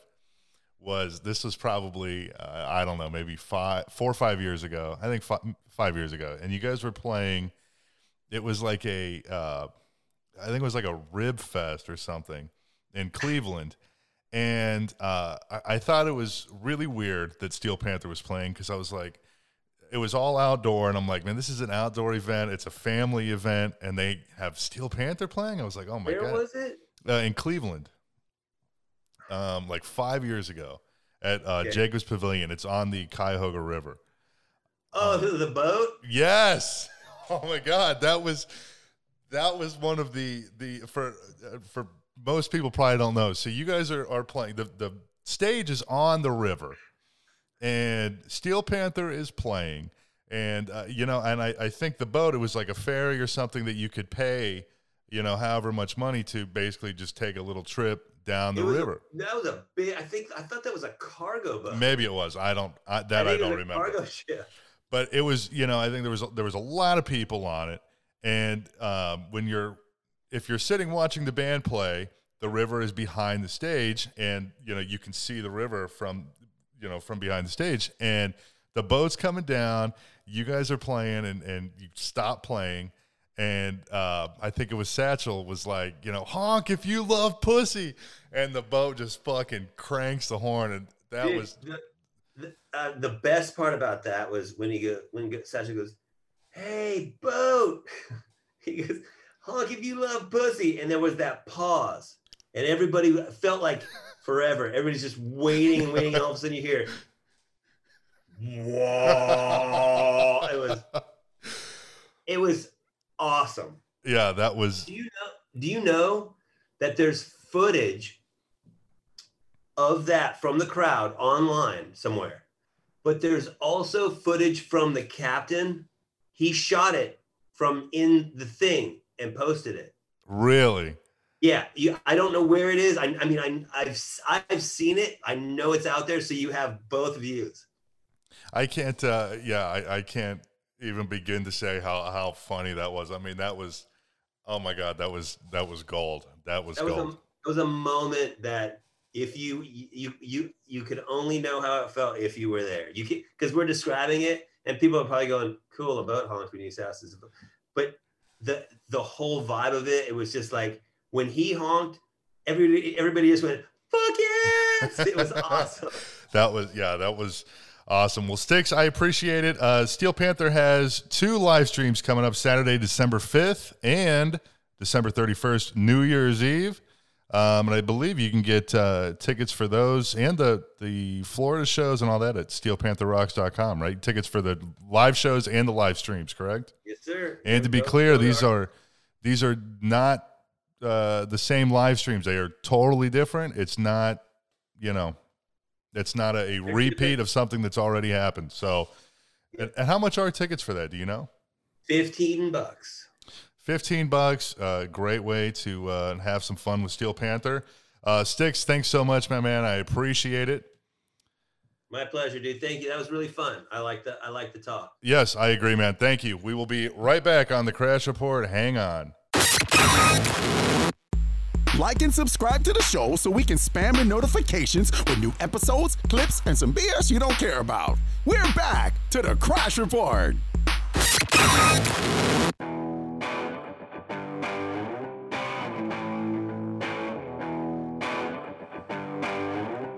All right, we are back here on the Crash Report. It was a great interview with Stix Zadinia. That guy I was a little nervous going into it because a lot of those guys, they're very in character when you're talking to them. And I felt that it would be very hard to interview a character. But it went very well. He was, I don't want to say out of character, but it was a very like normal conversation. You seem like a really cool dude. Yes, he's a very nice guy, and I think maybe we'll do something in person when we're not living in COVID. And also, he told me something off the air about something that's coming up. And Trent, I think I might have told you what it was, what they're working on, that he kind of touched on during the interview. And I'm telling you, if you're a Steel Panther fan, it's fucking over the top. It's going to be great. But, we were also talking about the new AC/DC record, Power Up. Trent, have you heard this? Yeah, I just listened to it right before we recorded this, actually. Yeah, I got to tell you, this has got to be their best album since The Razor's Edge. I mean, Ball Breaker, Stiff Upper Lip, yeah, they're all right. I did not care for Black Ice, and I really did not care for Rock or Bust. This one I thought was fucking awesome. I think it gave you a nice punch, like right out of the gate. That first song on there is one of my favorites. Well, you figure it's also probably their swan song. I mean, this is going to be the end for them, probably. I would be shocked if AC/DC put out another record. With AC/DC, man, you literally just never know. I mean, we all thought that it was going to be the end last time, especially when Axl Rose jumped on the tour. It's like, oh, Brian And he Johnson's fucking killed it. Axl Rose did a fantastic job with AC/DC. Absolutely. I was in the 11th row, like right next to the catwalk. It was fucking amazing. Oh, you've seen them with Axl Rose?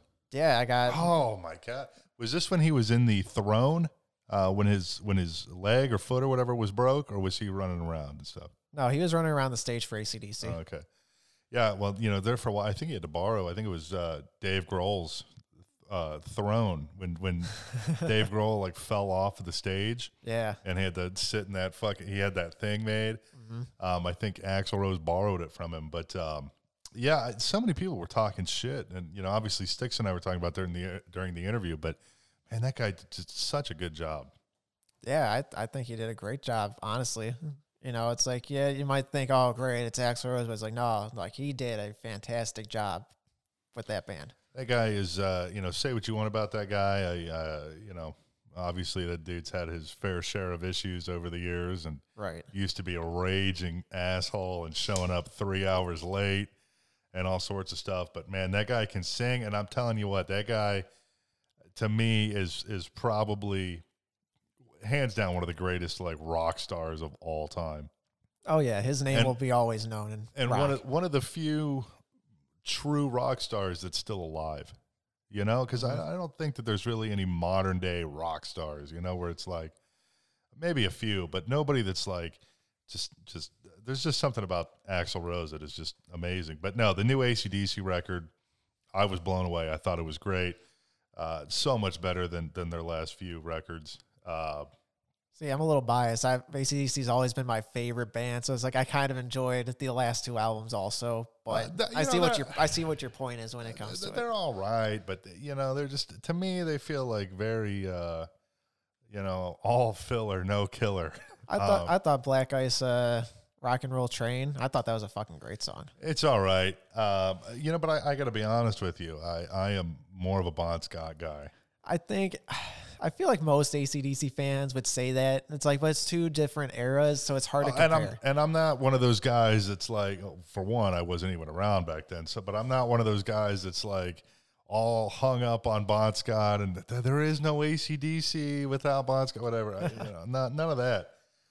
But I just I find Bon Scott to have a little bit more charisma, almost like a David Lee Roth. When Van Halen had David Lee Roth and then he left and they had Sammy Hagar. Sammy Hagar overall is probably a better singer than David Lee Roth. I would agree with that. But there's something about David Lee Roth's charisma. And just this little like attitude, kind of snarkiness that he would throw in the songs. A pompous asshole. Yeah. The same thing that, but they would throw these little things in the songs that added character to them.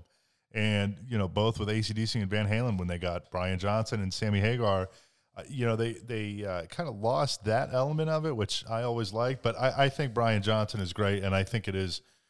I mean, you're kind of comparing apples to oranges because there is no similarity between Bon Scott and Brian Johnson as far as their vocals go. Same with DLR and Hagar. Right, exactly. What would be your favorite Bon Scott era album if you could pick one?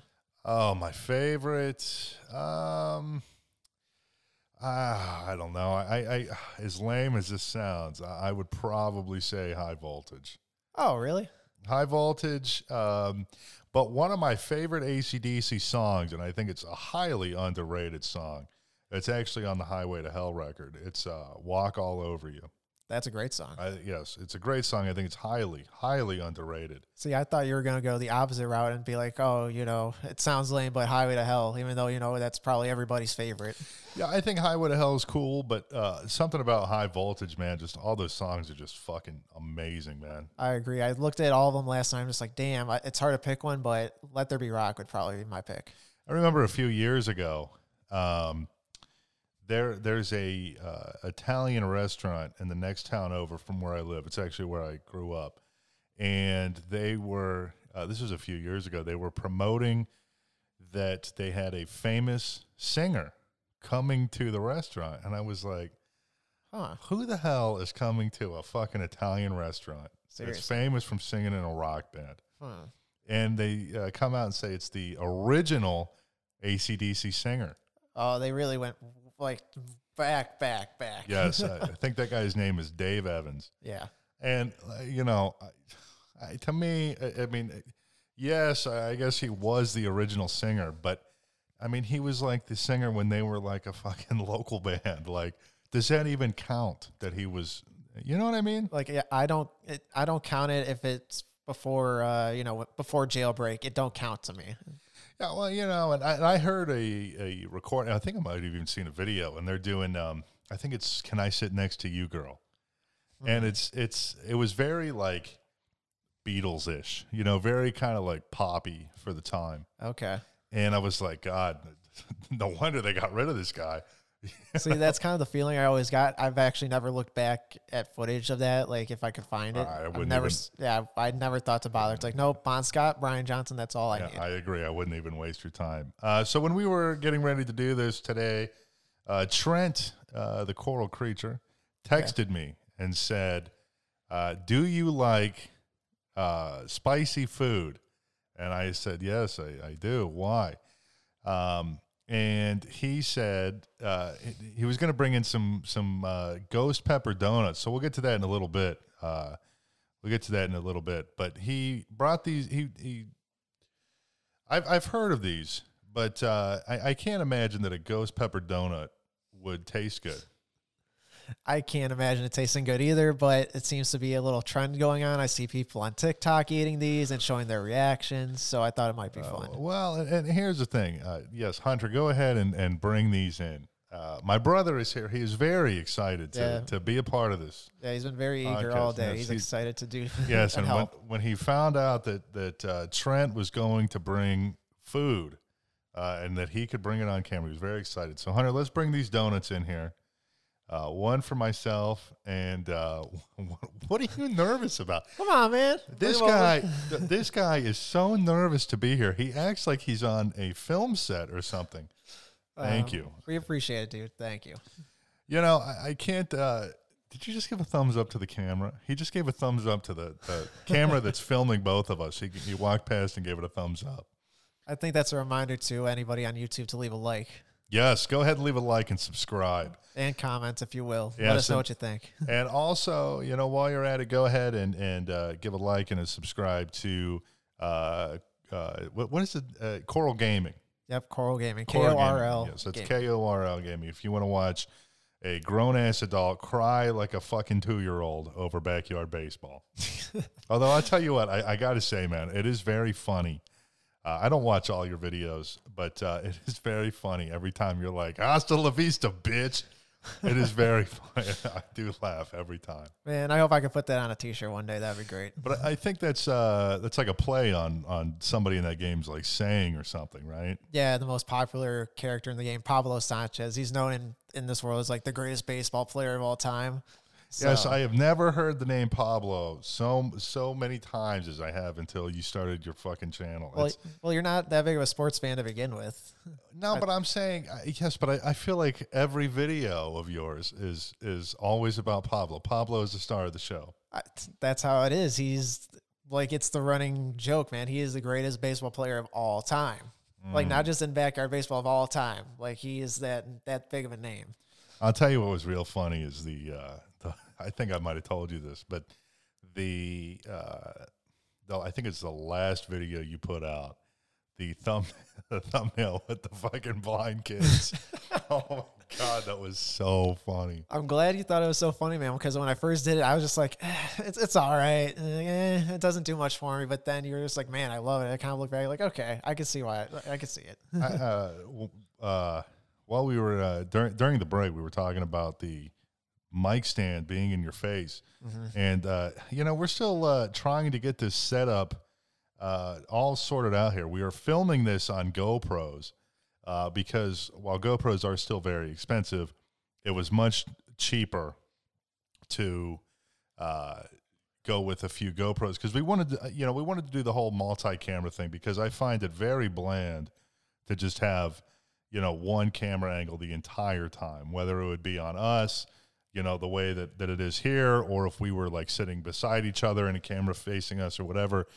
I find that much more interesting and intriguing when you have multiple angles. But I never noticed until you said it, but I'm like staring at a fucking mic boom arm right now. Yeah, I told you, I'm not looking at you. I'm looking at the mic, Yeah. the boom arm, the stand. It's like, man, it's a little annoying, but it's fine. Well, like, it also doesn't help that, I don't know how this looks exactly on camera, but we are in like a 10 by 10 room here. So, and this is also where I work out of. So, we're not in some big studio. We don't have a ton of space. But I'll tell you what, if you go ahead and like and subscribe, maybe we can be in a fucking studio here soon.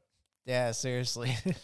All right. So, we do have these ghost pepper donuts. Now, I got to tell you, I can't imagine Dunkin' Donuts selling a product that is over the top spicy. I've had real ghost peppers before. I remember when I was in high school, this kid would always bring in ghost peppers, like just the actual pepper itself. Okay. And they're brutal. I mean, they fuck your stomach up for a good, 20 minutes or so. I remember this one kid in my class, he would like cuddle up next to the trash can the whole period. See, you were mentioning earlier off camera about maybe doing a 1-chip challenge. Yes, I thought it would be great to do the 1-chip challenge because that just seems like one, it seems funny. And two, it looks interesting because I've seen people do it, and it's like, it's a fucking potato chip. How hot can it possibly be? But yeah, that's what you say. I mean, I've seen grown men cry. Yeah, exactly. That's why I was like, you're willing to do it more than I am. Like, I know I might be like hugging a trash can with that shit from just seeing other people's reactions. Well, I think it'd be funny. I think people watching would like it, and who knows? Maybe we can get Trent to do this if he can get like, I think he's at like 80 some subscribers right now at the time we're filming this. Maybe we can get to 100 very soon. Maybe Trent will actually do this. I think YouTube said I should have like 100 just from seeing my videos. It should be like at 100 by like probably mid-December, I would say. Is that when you think you'll be at 100 subscribers? Yeah, that's my goal. It's like at least hopefully in like 2-3 weeks I'm at 100. Well, I think by the end of December, we'll be on episode 4 or 5. And what better way to wrap up the year? Yeah, that's a great Christmas gift. Give me a fucking chip that'll kill me. Yes, I think it would be great. And sounds great to you. I'll make sure I have some milk on hand, and we'll get you to do it. I'm not even. There's no sense in arguing about it because we'll get you to do it. Oh, look, Hunter's over there. Hunter's off camera. He's pointing to. I'll do it. See, when it comes to spicy stuff, I'm the guy that's like, I could do spicy, but as long as it has good flavor, like that's when it's really good to me. Well, my brother wants to do it, but earlier I got him some Taco Bell, and he had never had the Diablo sauce. Trent, have you had the Diablo sauce? Yeah, it's good.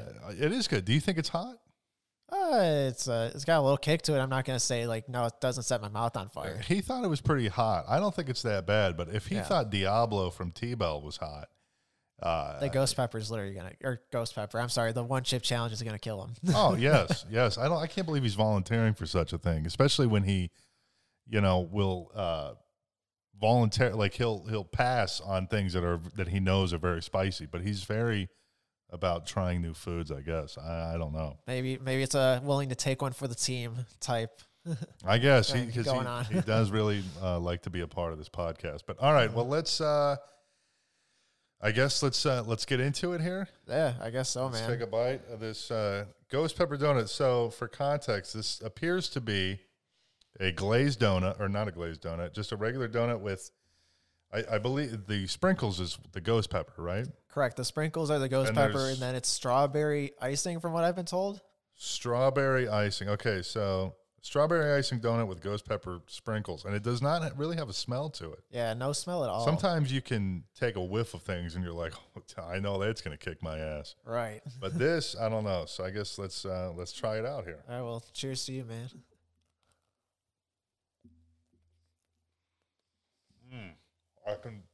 I can feel. You can feel it? I can feel the heat a little bit, but who the hell would want to eat this? Man, I couldn't tell you. Like, is it like just on the tongue? Like you feel like that little tingle on your tongue? That's what I'm getting. Yeah, but it's not. I don't know. It's really not that hot at all. Is there going to be like an after effect? Like after the swallow, it's like, give it a second, like, oh, fuck, there it is. I don't know. I'm not tasting anything. I mean, it's a little bit of heat, but I'll tell you what. The fucking Diablo sauce from T-Bell is way hotter than this by a long shot. Mm-hmm. Let me take one more bite and see, but it gives you that like just like that little heat in the back of your throat, but nothing too intense. It's like eating the Fireball candy almost. I was never a fan of those. I think those are trash. Well, the heat is very similar to that. Mm-hmm. Here, Hunter, when you want to take this here, so we don't have it around the. You can cut off where I took a bite and eat the rest. Yeah, I'm trying to figure out who is this marketing like really towards. Was it just for this? Like, was it for just like the TikTok? Was it just I guess, like? But I'll tell you right now, this is a pretty fucking boring TikTok if somebody was doing this, because anybody that is crying about this or acting like this is very hot is full of shit, because this thing is not hot at all. Most people's reaction are just like, ugh, what the fuck is it? Like, ugh, what the hell? Why is this a thing? Hunter, go ahead and take a bite. Yeah, we kind of want to see your reaction. Yes. For context, Hunter is he's a teenager still. He's still in high school, so I know this is a very appropriate show for someone that age. Well, his taste buds. Oh my God, look at his face right now. Is it hot? Yes or no? Oh my God, he can't even talk. It's so hot. I think you're perfect on saying it tastes like the Fireball candy. Yes, it tastes. It has the same flavor of that. Yes, it does. I really do. Taste. I actually like it. Well, Trent, what's the verdict? Would you order this? No, I would definitely not waste my money on a ghost pepper donut. Like it was a good try, Duncan. Maybe it was for the memes, but yeah, no bueno. It's all right. I do like spicy things, but that is not something that I would, I would not go. And I also didn't think that. I don't know. Do you think there was strawberry filling on there? Because I didn't really taste that. The icing was supposed to be strawberry, and I guess there's a little bit of sweetness to it, a little bit. So maybe I could taste a little bit, but it wasn't all there. Hunter, would you eat that willingly? I would eat that. It wouldn't be my. Why don't you come talking to Trent's mic there or something real quick? He's very nervous to be on camera. I would eat it. If I had to pick, though, I'd probably rather have like a chocolate donut or something. Man, don't be afraid to talk into the mic. Yes, talk into the mic. Well, I guess that's all he had to say anyways. That's all right. We got enough out of it. So appreciate it. Yes, Trent, thank you for bringing those in. But I'll tell you what, that was very disappointed. I was hoping underwhelming. I was hoping to get a very great reaction out of that, but that Yeah, just is not the case. like I said, it's just kind of like a, what the hell is this sort of reaction. But maybe we could do more food related stuff, like just kind of a experiment, see how things are, challenges and such. Trent, how is the battery life on your camera? We looking good there?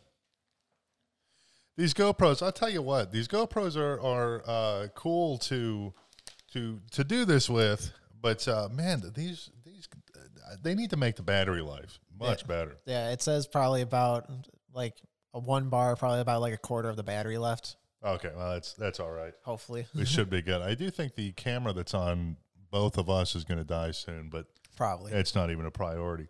Anyways, so I was ever since I was a kid, I've always heard about Dave Chappelle. Dave Chappelle. He's so great. He's this and that. Never seen Chappelle's show ever. And then I think it was last year, he came out with a new Netflix special called Sticks and Stones. And it was the first time I had ever seen anything Dave Chappelle. And I was just like, oh my God, this guy is fucking hilarious. Have you seen Sticks and Stones? no. To be honest, I've never really been a Dave Chappelle guy. I've never looked into his stuff. That special, and I haven't seen all of his specials, so by no means am I a Dave Chappelle fanatic or anything like that. But Sticks and Stones was one of the most offensive things I've ever seen, and it was hilarious. So, I started watching clips of the Chappelle show on YouTube, and then I think it was, I don't know, maybe a month ago or something, I had seen that it was coming to Netflix. And I was like, well, this is great. Now I can watch the entire thing from, beginning to end. So I watched it, and, it was cool. And then today, so I guess by the time this is airing, I guess a week ago today, they removed it because he said he didn't want anyone to watch it because I guess, and maybe I'm getting this incorrect, but he did not know that it was coming to Netflix, and he did not get paid for the deal. Yeah, that's just so wild, man. You would think somebody would say something to him about it. They just didn't give a single fuck, apparently, I guess. Yeah, well, it's a bummer because, obviously anything Dave Chappelle does is huge. But, yeah, I think this is going to upset a lot of people. But, it's also, remember that Cuties movie that came out like a month or two ago? Was that the thing with the kids and dancing? Yes, and they were saying it was depicting basically sexualizing children. Right, basically like cancel Netflix. Cancel. Yes, I'd never seen it. I've seen trailers, and I can see where the criticism was coming from. It was quite over the top. Absolutely. For the content. But, everybody's, oh, fuck Netflix, and I'm gonna cancel my subscription, and I'm just gonna go to fucking Hulu or this or that. And then a week later, those same people are, hey, what's good to watch on Netflix? I know, right? Netflix is never gonna go away. Oh no, never. People say they do so many things, but how often do they actually go through with it? Let's be honest. Yeah, but no, I would imagine there'll be definitely some backlash from the Dave Chappelle thing because that guy is huge. That guy is a legend. And I've seen so many interviews with other comics and they all just praise him, saying he's the GOAT. He's the greatest of all time. Yeah, I can't even say I'm a fan because I never really looked into his material, but yeah, anybody that talks about him loves him. Did you know he lives here in Ohio? Does he really? Yeah, he lives on a farm. I'm sure my brother's eyes will light up because he's a farm kid. But now he lives on a farm in right outside Dayton. Oh, wow. I didn't know that. So he turned down all this money. I don't know. It was like $50 million or something back in the day. Mm-hmm. He turns it down and moves to a fucking farm here in Ohio. Now, why anybody would do that, I don't know. Yeah, that's crazy. But you know what? That goes to show you what a genius Dave Chappelle is, and obviously does not give two shits about the money. Turned down all that money and then just goes and does his thing. Yeah, that's major respect right there. Yeah. Earlier we were talking about Taco Bell, and Trent, I know that you have some sort of beef with Taco Bell, and then we'll get to this Taco Bell thing, and then we are going to wrap everything up. Yeah, man. So I'm not gonna say I have beef with Taco Bell. Like overall, I love Taco Bell, man. Like you do too. I do love T-Bell, but to be fair, there are a lot of pissed off people right now because they got rid of 90% of the fucking menu. Right. But they got rid of the Mexican pizzas, and everybody loved those things. You say everybody loves them for some reason. Like that was like the thing that caught my eye the least on that menu, though. Have you ever had it? Never. Oh my God! Like I said, it never caught my attention. Everything else looked way better on the menu. Dude, you need to live life. Never seen anything Dave Chappelle. Never had a Mexican pizza. I mean, I've had Mexican pizza, just not Taco Bell's Mexican pizza. Oh, it was very good. But anyways, go ahead. Yeah. So last week I went to Taco Bell, or tried to go to Taco Bell twice. All right. First time I went, it was about 1:30 in the morning. Needed some late night food. Go to Taco Bell, right? They're closed. Like, all right, it's late. Close a little early. Fine, whatever. So I go back like 5 days later at 10:30 at night. Closed. What the fuck? How is a Taco Bell closed at 10:30 at night? This was the thing that you were waiting to talk about, was that they were closed at 10:30. Have you ever, come on, man, you rely on Taco Bell for that late night shit, don't you? Yes, especially back in the day, but I don't, not so much anymore. I don't smoke weed. I don't go and party, so I'm not, out and about late at night trying to get food. I mean, they're supposed to be their tried and true for all the stoners and alcoholics, man. We got to have our late night food from them. Do you smoke weed, Trent? I used to. I'm not anymore, but I used to. Why don't you smoke anymore? It's almost as simple as I don't feel the need for it anymore. So you just vape? Yeah. Now, is there any nicotine in your vape? Very small amount. Very, very small amount. I just I remember you had told me that you wanted to talk about some Taco Bell thing, and I thought this was going to be something, groundbreaking. Like, I mean, would that not frustrate you? You try to go to Taco Bell twice and they close at 10:30. Well, I'll tell you what. I have a very unhealthy Dunkin' Donuts obsession. Your Dunkin' Donuts obsession is probably my Taco Bell obsession. Yes, I do get T-Bell multiple times a week, but I am a single guy, and I'm not gonna. I'm crippled. I'm not gonna go cook. I'm just gonna go get fucking burritos. Yeah, why not? But no, my mom has been going into town. There's a Dunkin' Donuts in the next town over, and she told me the last couple of times she went past, and we're talking like 6 p.m. Mm-hmm. They're closed.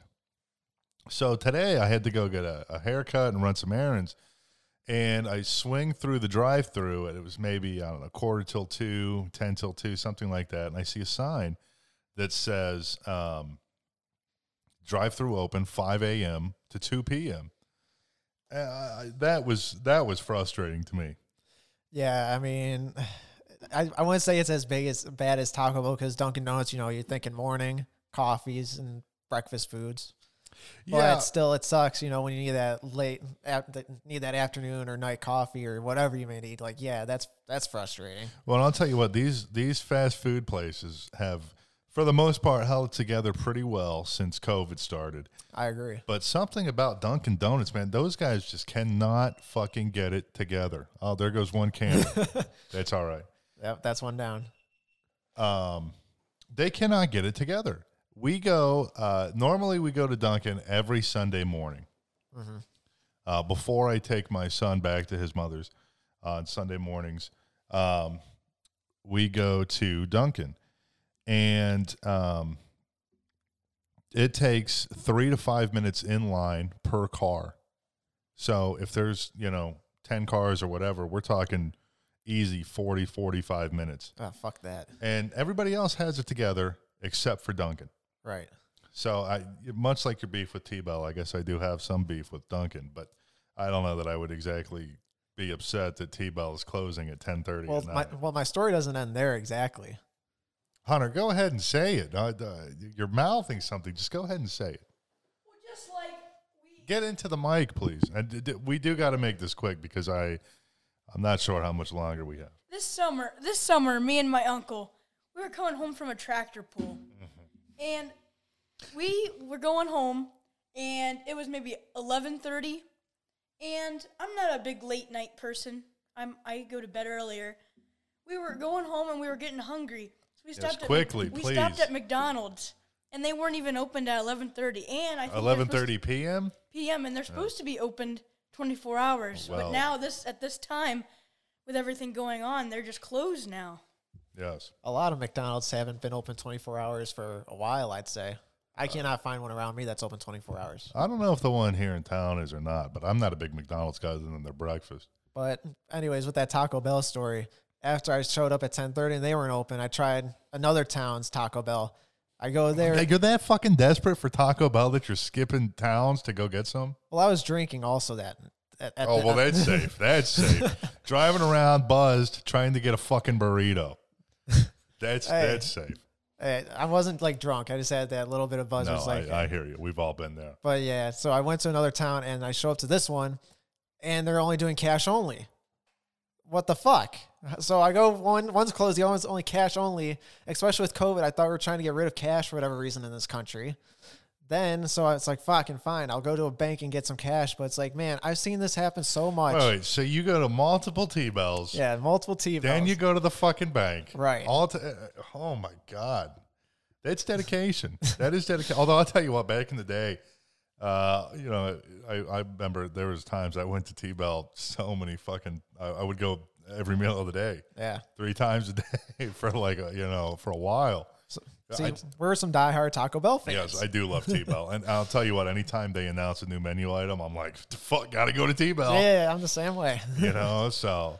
But it's like, for some reason, I've noticed with Taco Bells, and if someone let me know, is it just me and my Taco Bells? But a lot of the times are doing cash only. I don't know what's with their credit card systems there I have not experienced this. It must be just around me. Both the Taco Bells around me experience these issues where their systems go down, and they're like, oh, we can't take cards. Our system's down. Cash only.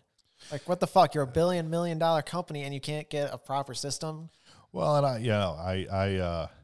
I don't carry cash hardly ever. Right, same. So, and I don't think most people do. Older people, I think, do. Mm-hmm. But, our generation, I mean, we're both in our mid-20s. I don't think most 20-something-year-olds are walking around with wallets full of cash. It's all plastic. No, unless we're in, like, the bar business or something like that.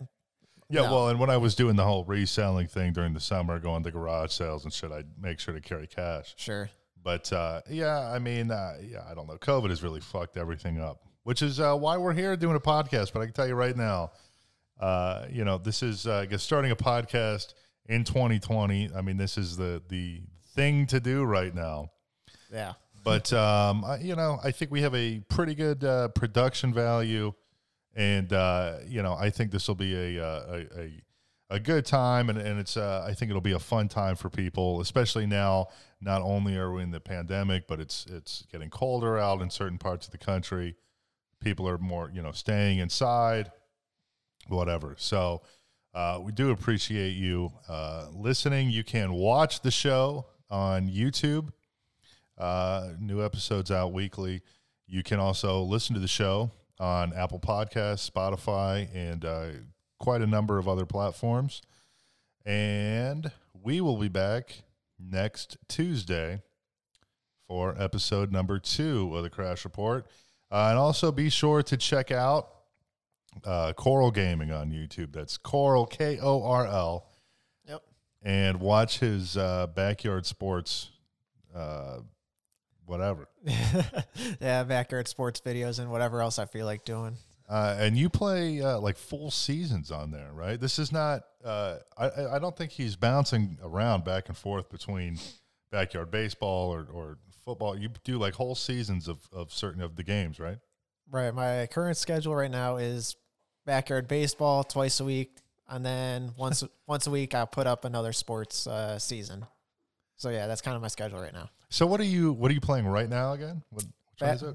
Backyard baseballs on Tuesdays, and Thursdays and Saturday is a different sport. What are the other sports? We have football, soccer, hockey, basketball if I want to play it, but that's kind of my least favorite, so I kind of stick away from that for now. And I am curious, before we wrap up, there was a guy that, boy, somebody thinks this is just hilarious. Somebody commented on your video, I think we brought it up earlier in the show, about how you were ripping off so-and-so. What was that guy's name again? You get that guy a free plug. Oh, yeah. Yeah, the guy I supposedly rip off is Chiz Plays, Aaron Chiz, Coach Chiz. Coach Chiz, I see. Yeah, CHIZ Plays. That's his YouTube name. Now, shortly after you got the comment that you're ripping that guy off, you would post, oh my God, he's got to walk away. He is laughing so hard, he's got to walk away. I hope everybody has the same reaction you are. Oh my God. This guy commented that you were ripping off Chiz. Right. And then you posted something about the Nicktoons Racing or something on Facebook. And I asked you in a message, I said, are you going to play this? And you said, probably. Yeah, probably. Now, is this did that guy's comment like get to you? Is that like, was this like oh, fuck, I'm going to quit playing backyard sports and I'm going to go play another game geared towards 6-year-olds? No, not at all. It's because it's more of a nostalgic thing. Like Nicktoons, the original Nicktoons Racing came out around the same time backyard baseball and all that was popular. It's a childhood game for us. So it's just one of those where I could grab and take you down a nostalgic trip. So for people that aren't familiar with Korl Creature, or the Korl Gaming rather, which is the entire population minus 81 people or so. Yeah. No. Is this, are you playing like only nostalgic games? Or, for the time being, it seems that way. You never know. I could change things up at any time. But for right now, yeah, my plan is to do a lot of nostalgic gaming. Well, it is interesting because there are games that I remember playing as a kid, and occasionally I'll come across like a long play on YouTube where somebody's playing the whole fucking game, and I'll just get lost in it because it's so nostalgic. Yeah. I remember when I was a kid, there was a game called The Legend of Dragoon for the PS1. And way better than any fucking Final Fantasy game or whatever. I'm telling you, this was the game for the PS1. And, of course, it's underrated. But I came across a guy on YouTube doing the long play, and I was just like, oh, my God, I might have gotten a little teary-eyed. I was like, Aww. I know. I hate how sensitive I am. I mean, I'll tell you what, when I got the PS5, I finished the new Spider-Man Miles Morales game, which I'm telling you is an incredible game. Yeah. I got fucking teary-eyed at the end of that. Oh, man. Speaking of teary-eyed, can we jump into the Undertaker for a second, man? Yes, quickly, because while we are not on a time limit, these cameras are on a time limit. What is your battery level at? How is that looking? Yeah, this thing's near dead. All right, quickly, go ahead. Yes, the Undertaker, I guess when this airs, I guess it would be a week and a half ago, did his final farewell at Survivor Series, which I believe is where he made his debut like 30 years ago, correct? 30 years ago to the date, I think. Yeah, 30 years fully in the WWE wrestling. Yes. Did you get teary-eyed? Oh, man. You don't know how many times I've gotten teary-eyed from the Undertaker. Well, I watched the video on YouTube. I did not. I do have the WWE Network. I did not watch the Survivor Series, but I felt that I think I saw somewhere that maybe WWE is going to go back to maybe not quite full scale, but live events with people in the audience, maybe like in the spring or something. I think that's the goal. They're trying to get WrestleMania back to being capacitated. Well, and I felt that they should have waited. I mean, maybe he's just like, fuck this, I'm done, I can't do it anymore. But having such a legacy, and I am not a huge wrestling guy. I enjoy it. It's not my favorite thing on planet Earth. I do like it, though. I got into it, of course, right when the pandemic started, and it got all fucking boring. But yeah, obviously, I have always liked the Undertaker since I was a little kid. But for a legacy like that to be finished, in the situation, in the way that it was, I felt like maybe they should have waited until it could have been in front of a live audience and people really, putting the Undertaker at rest. Yeah, I kind of felt the same way a little bit. Like, yeah, wait until the crowd's back there just for him to get that goodbye reaction, like the true goodbye reaction from the hearts of the people. But I think he did it in the most perfect fashion that he could. Like, that really showed his character with the way that he exited. Well, not only is The Undertaker now resting in peace, we are going to rest in peace on this episode because these cameras are going to die. Yeah. So go ahead and if you're watching on YouTube, go ahead and leave us a like and subscribe. Leave us a comment down below so that we can get rid of these GoPros and get real cameras where we don't have to worry about battery life. But no, thank you for listening. If you're watching on YouTube, you can also listen on Apple, Spotify, and a ton of other places. And if you're listening on those places, you can watch the show on YouTube, the full episodes, and we will also have, I don't know if we'll have new clips daily, but we will have highlights and clips from each episode pretty frequently. So if you do subscribe, maybe you don't have time to check out the entire episode. There will be clips like the interviews will be separate. You'll be able to watch those separate from the episode and things like that. So thanks for listening. Go ahead and also give the Korl Gaming a subscribe. Yeah, subscribe, like, comment, KORL Gaming. Hope to see you on my channel. Leave a comment. Let me know that you came there from the podcast. All right. We will see you next week on the Crash Report. See ya. We'll see you next time on the Crash Report. While you wait, make sure to like and subscribe to the show, damn it. Thanks for listening.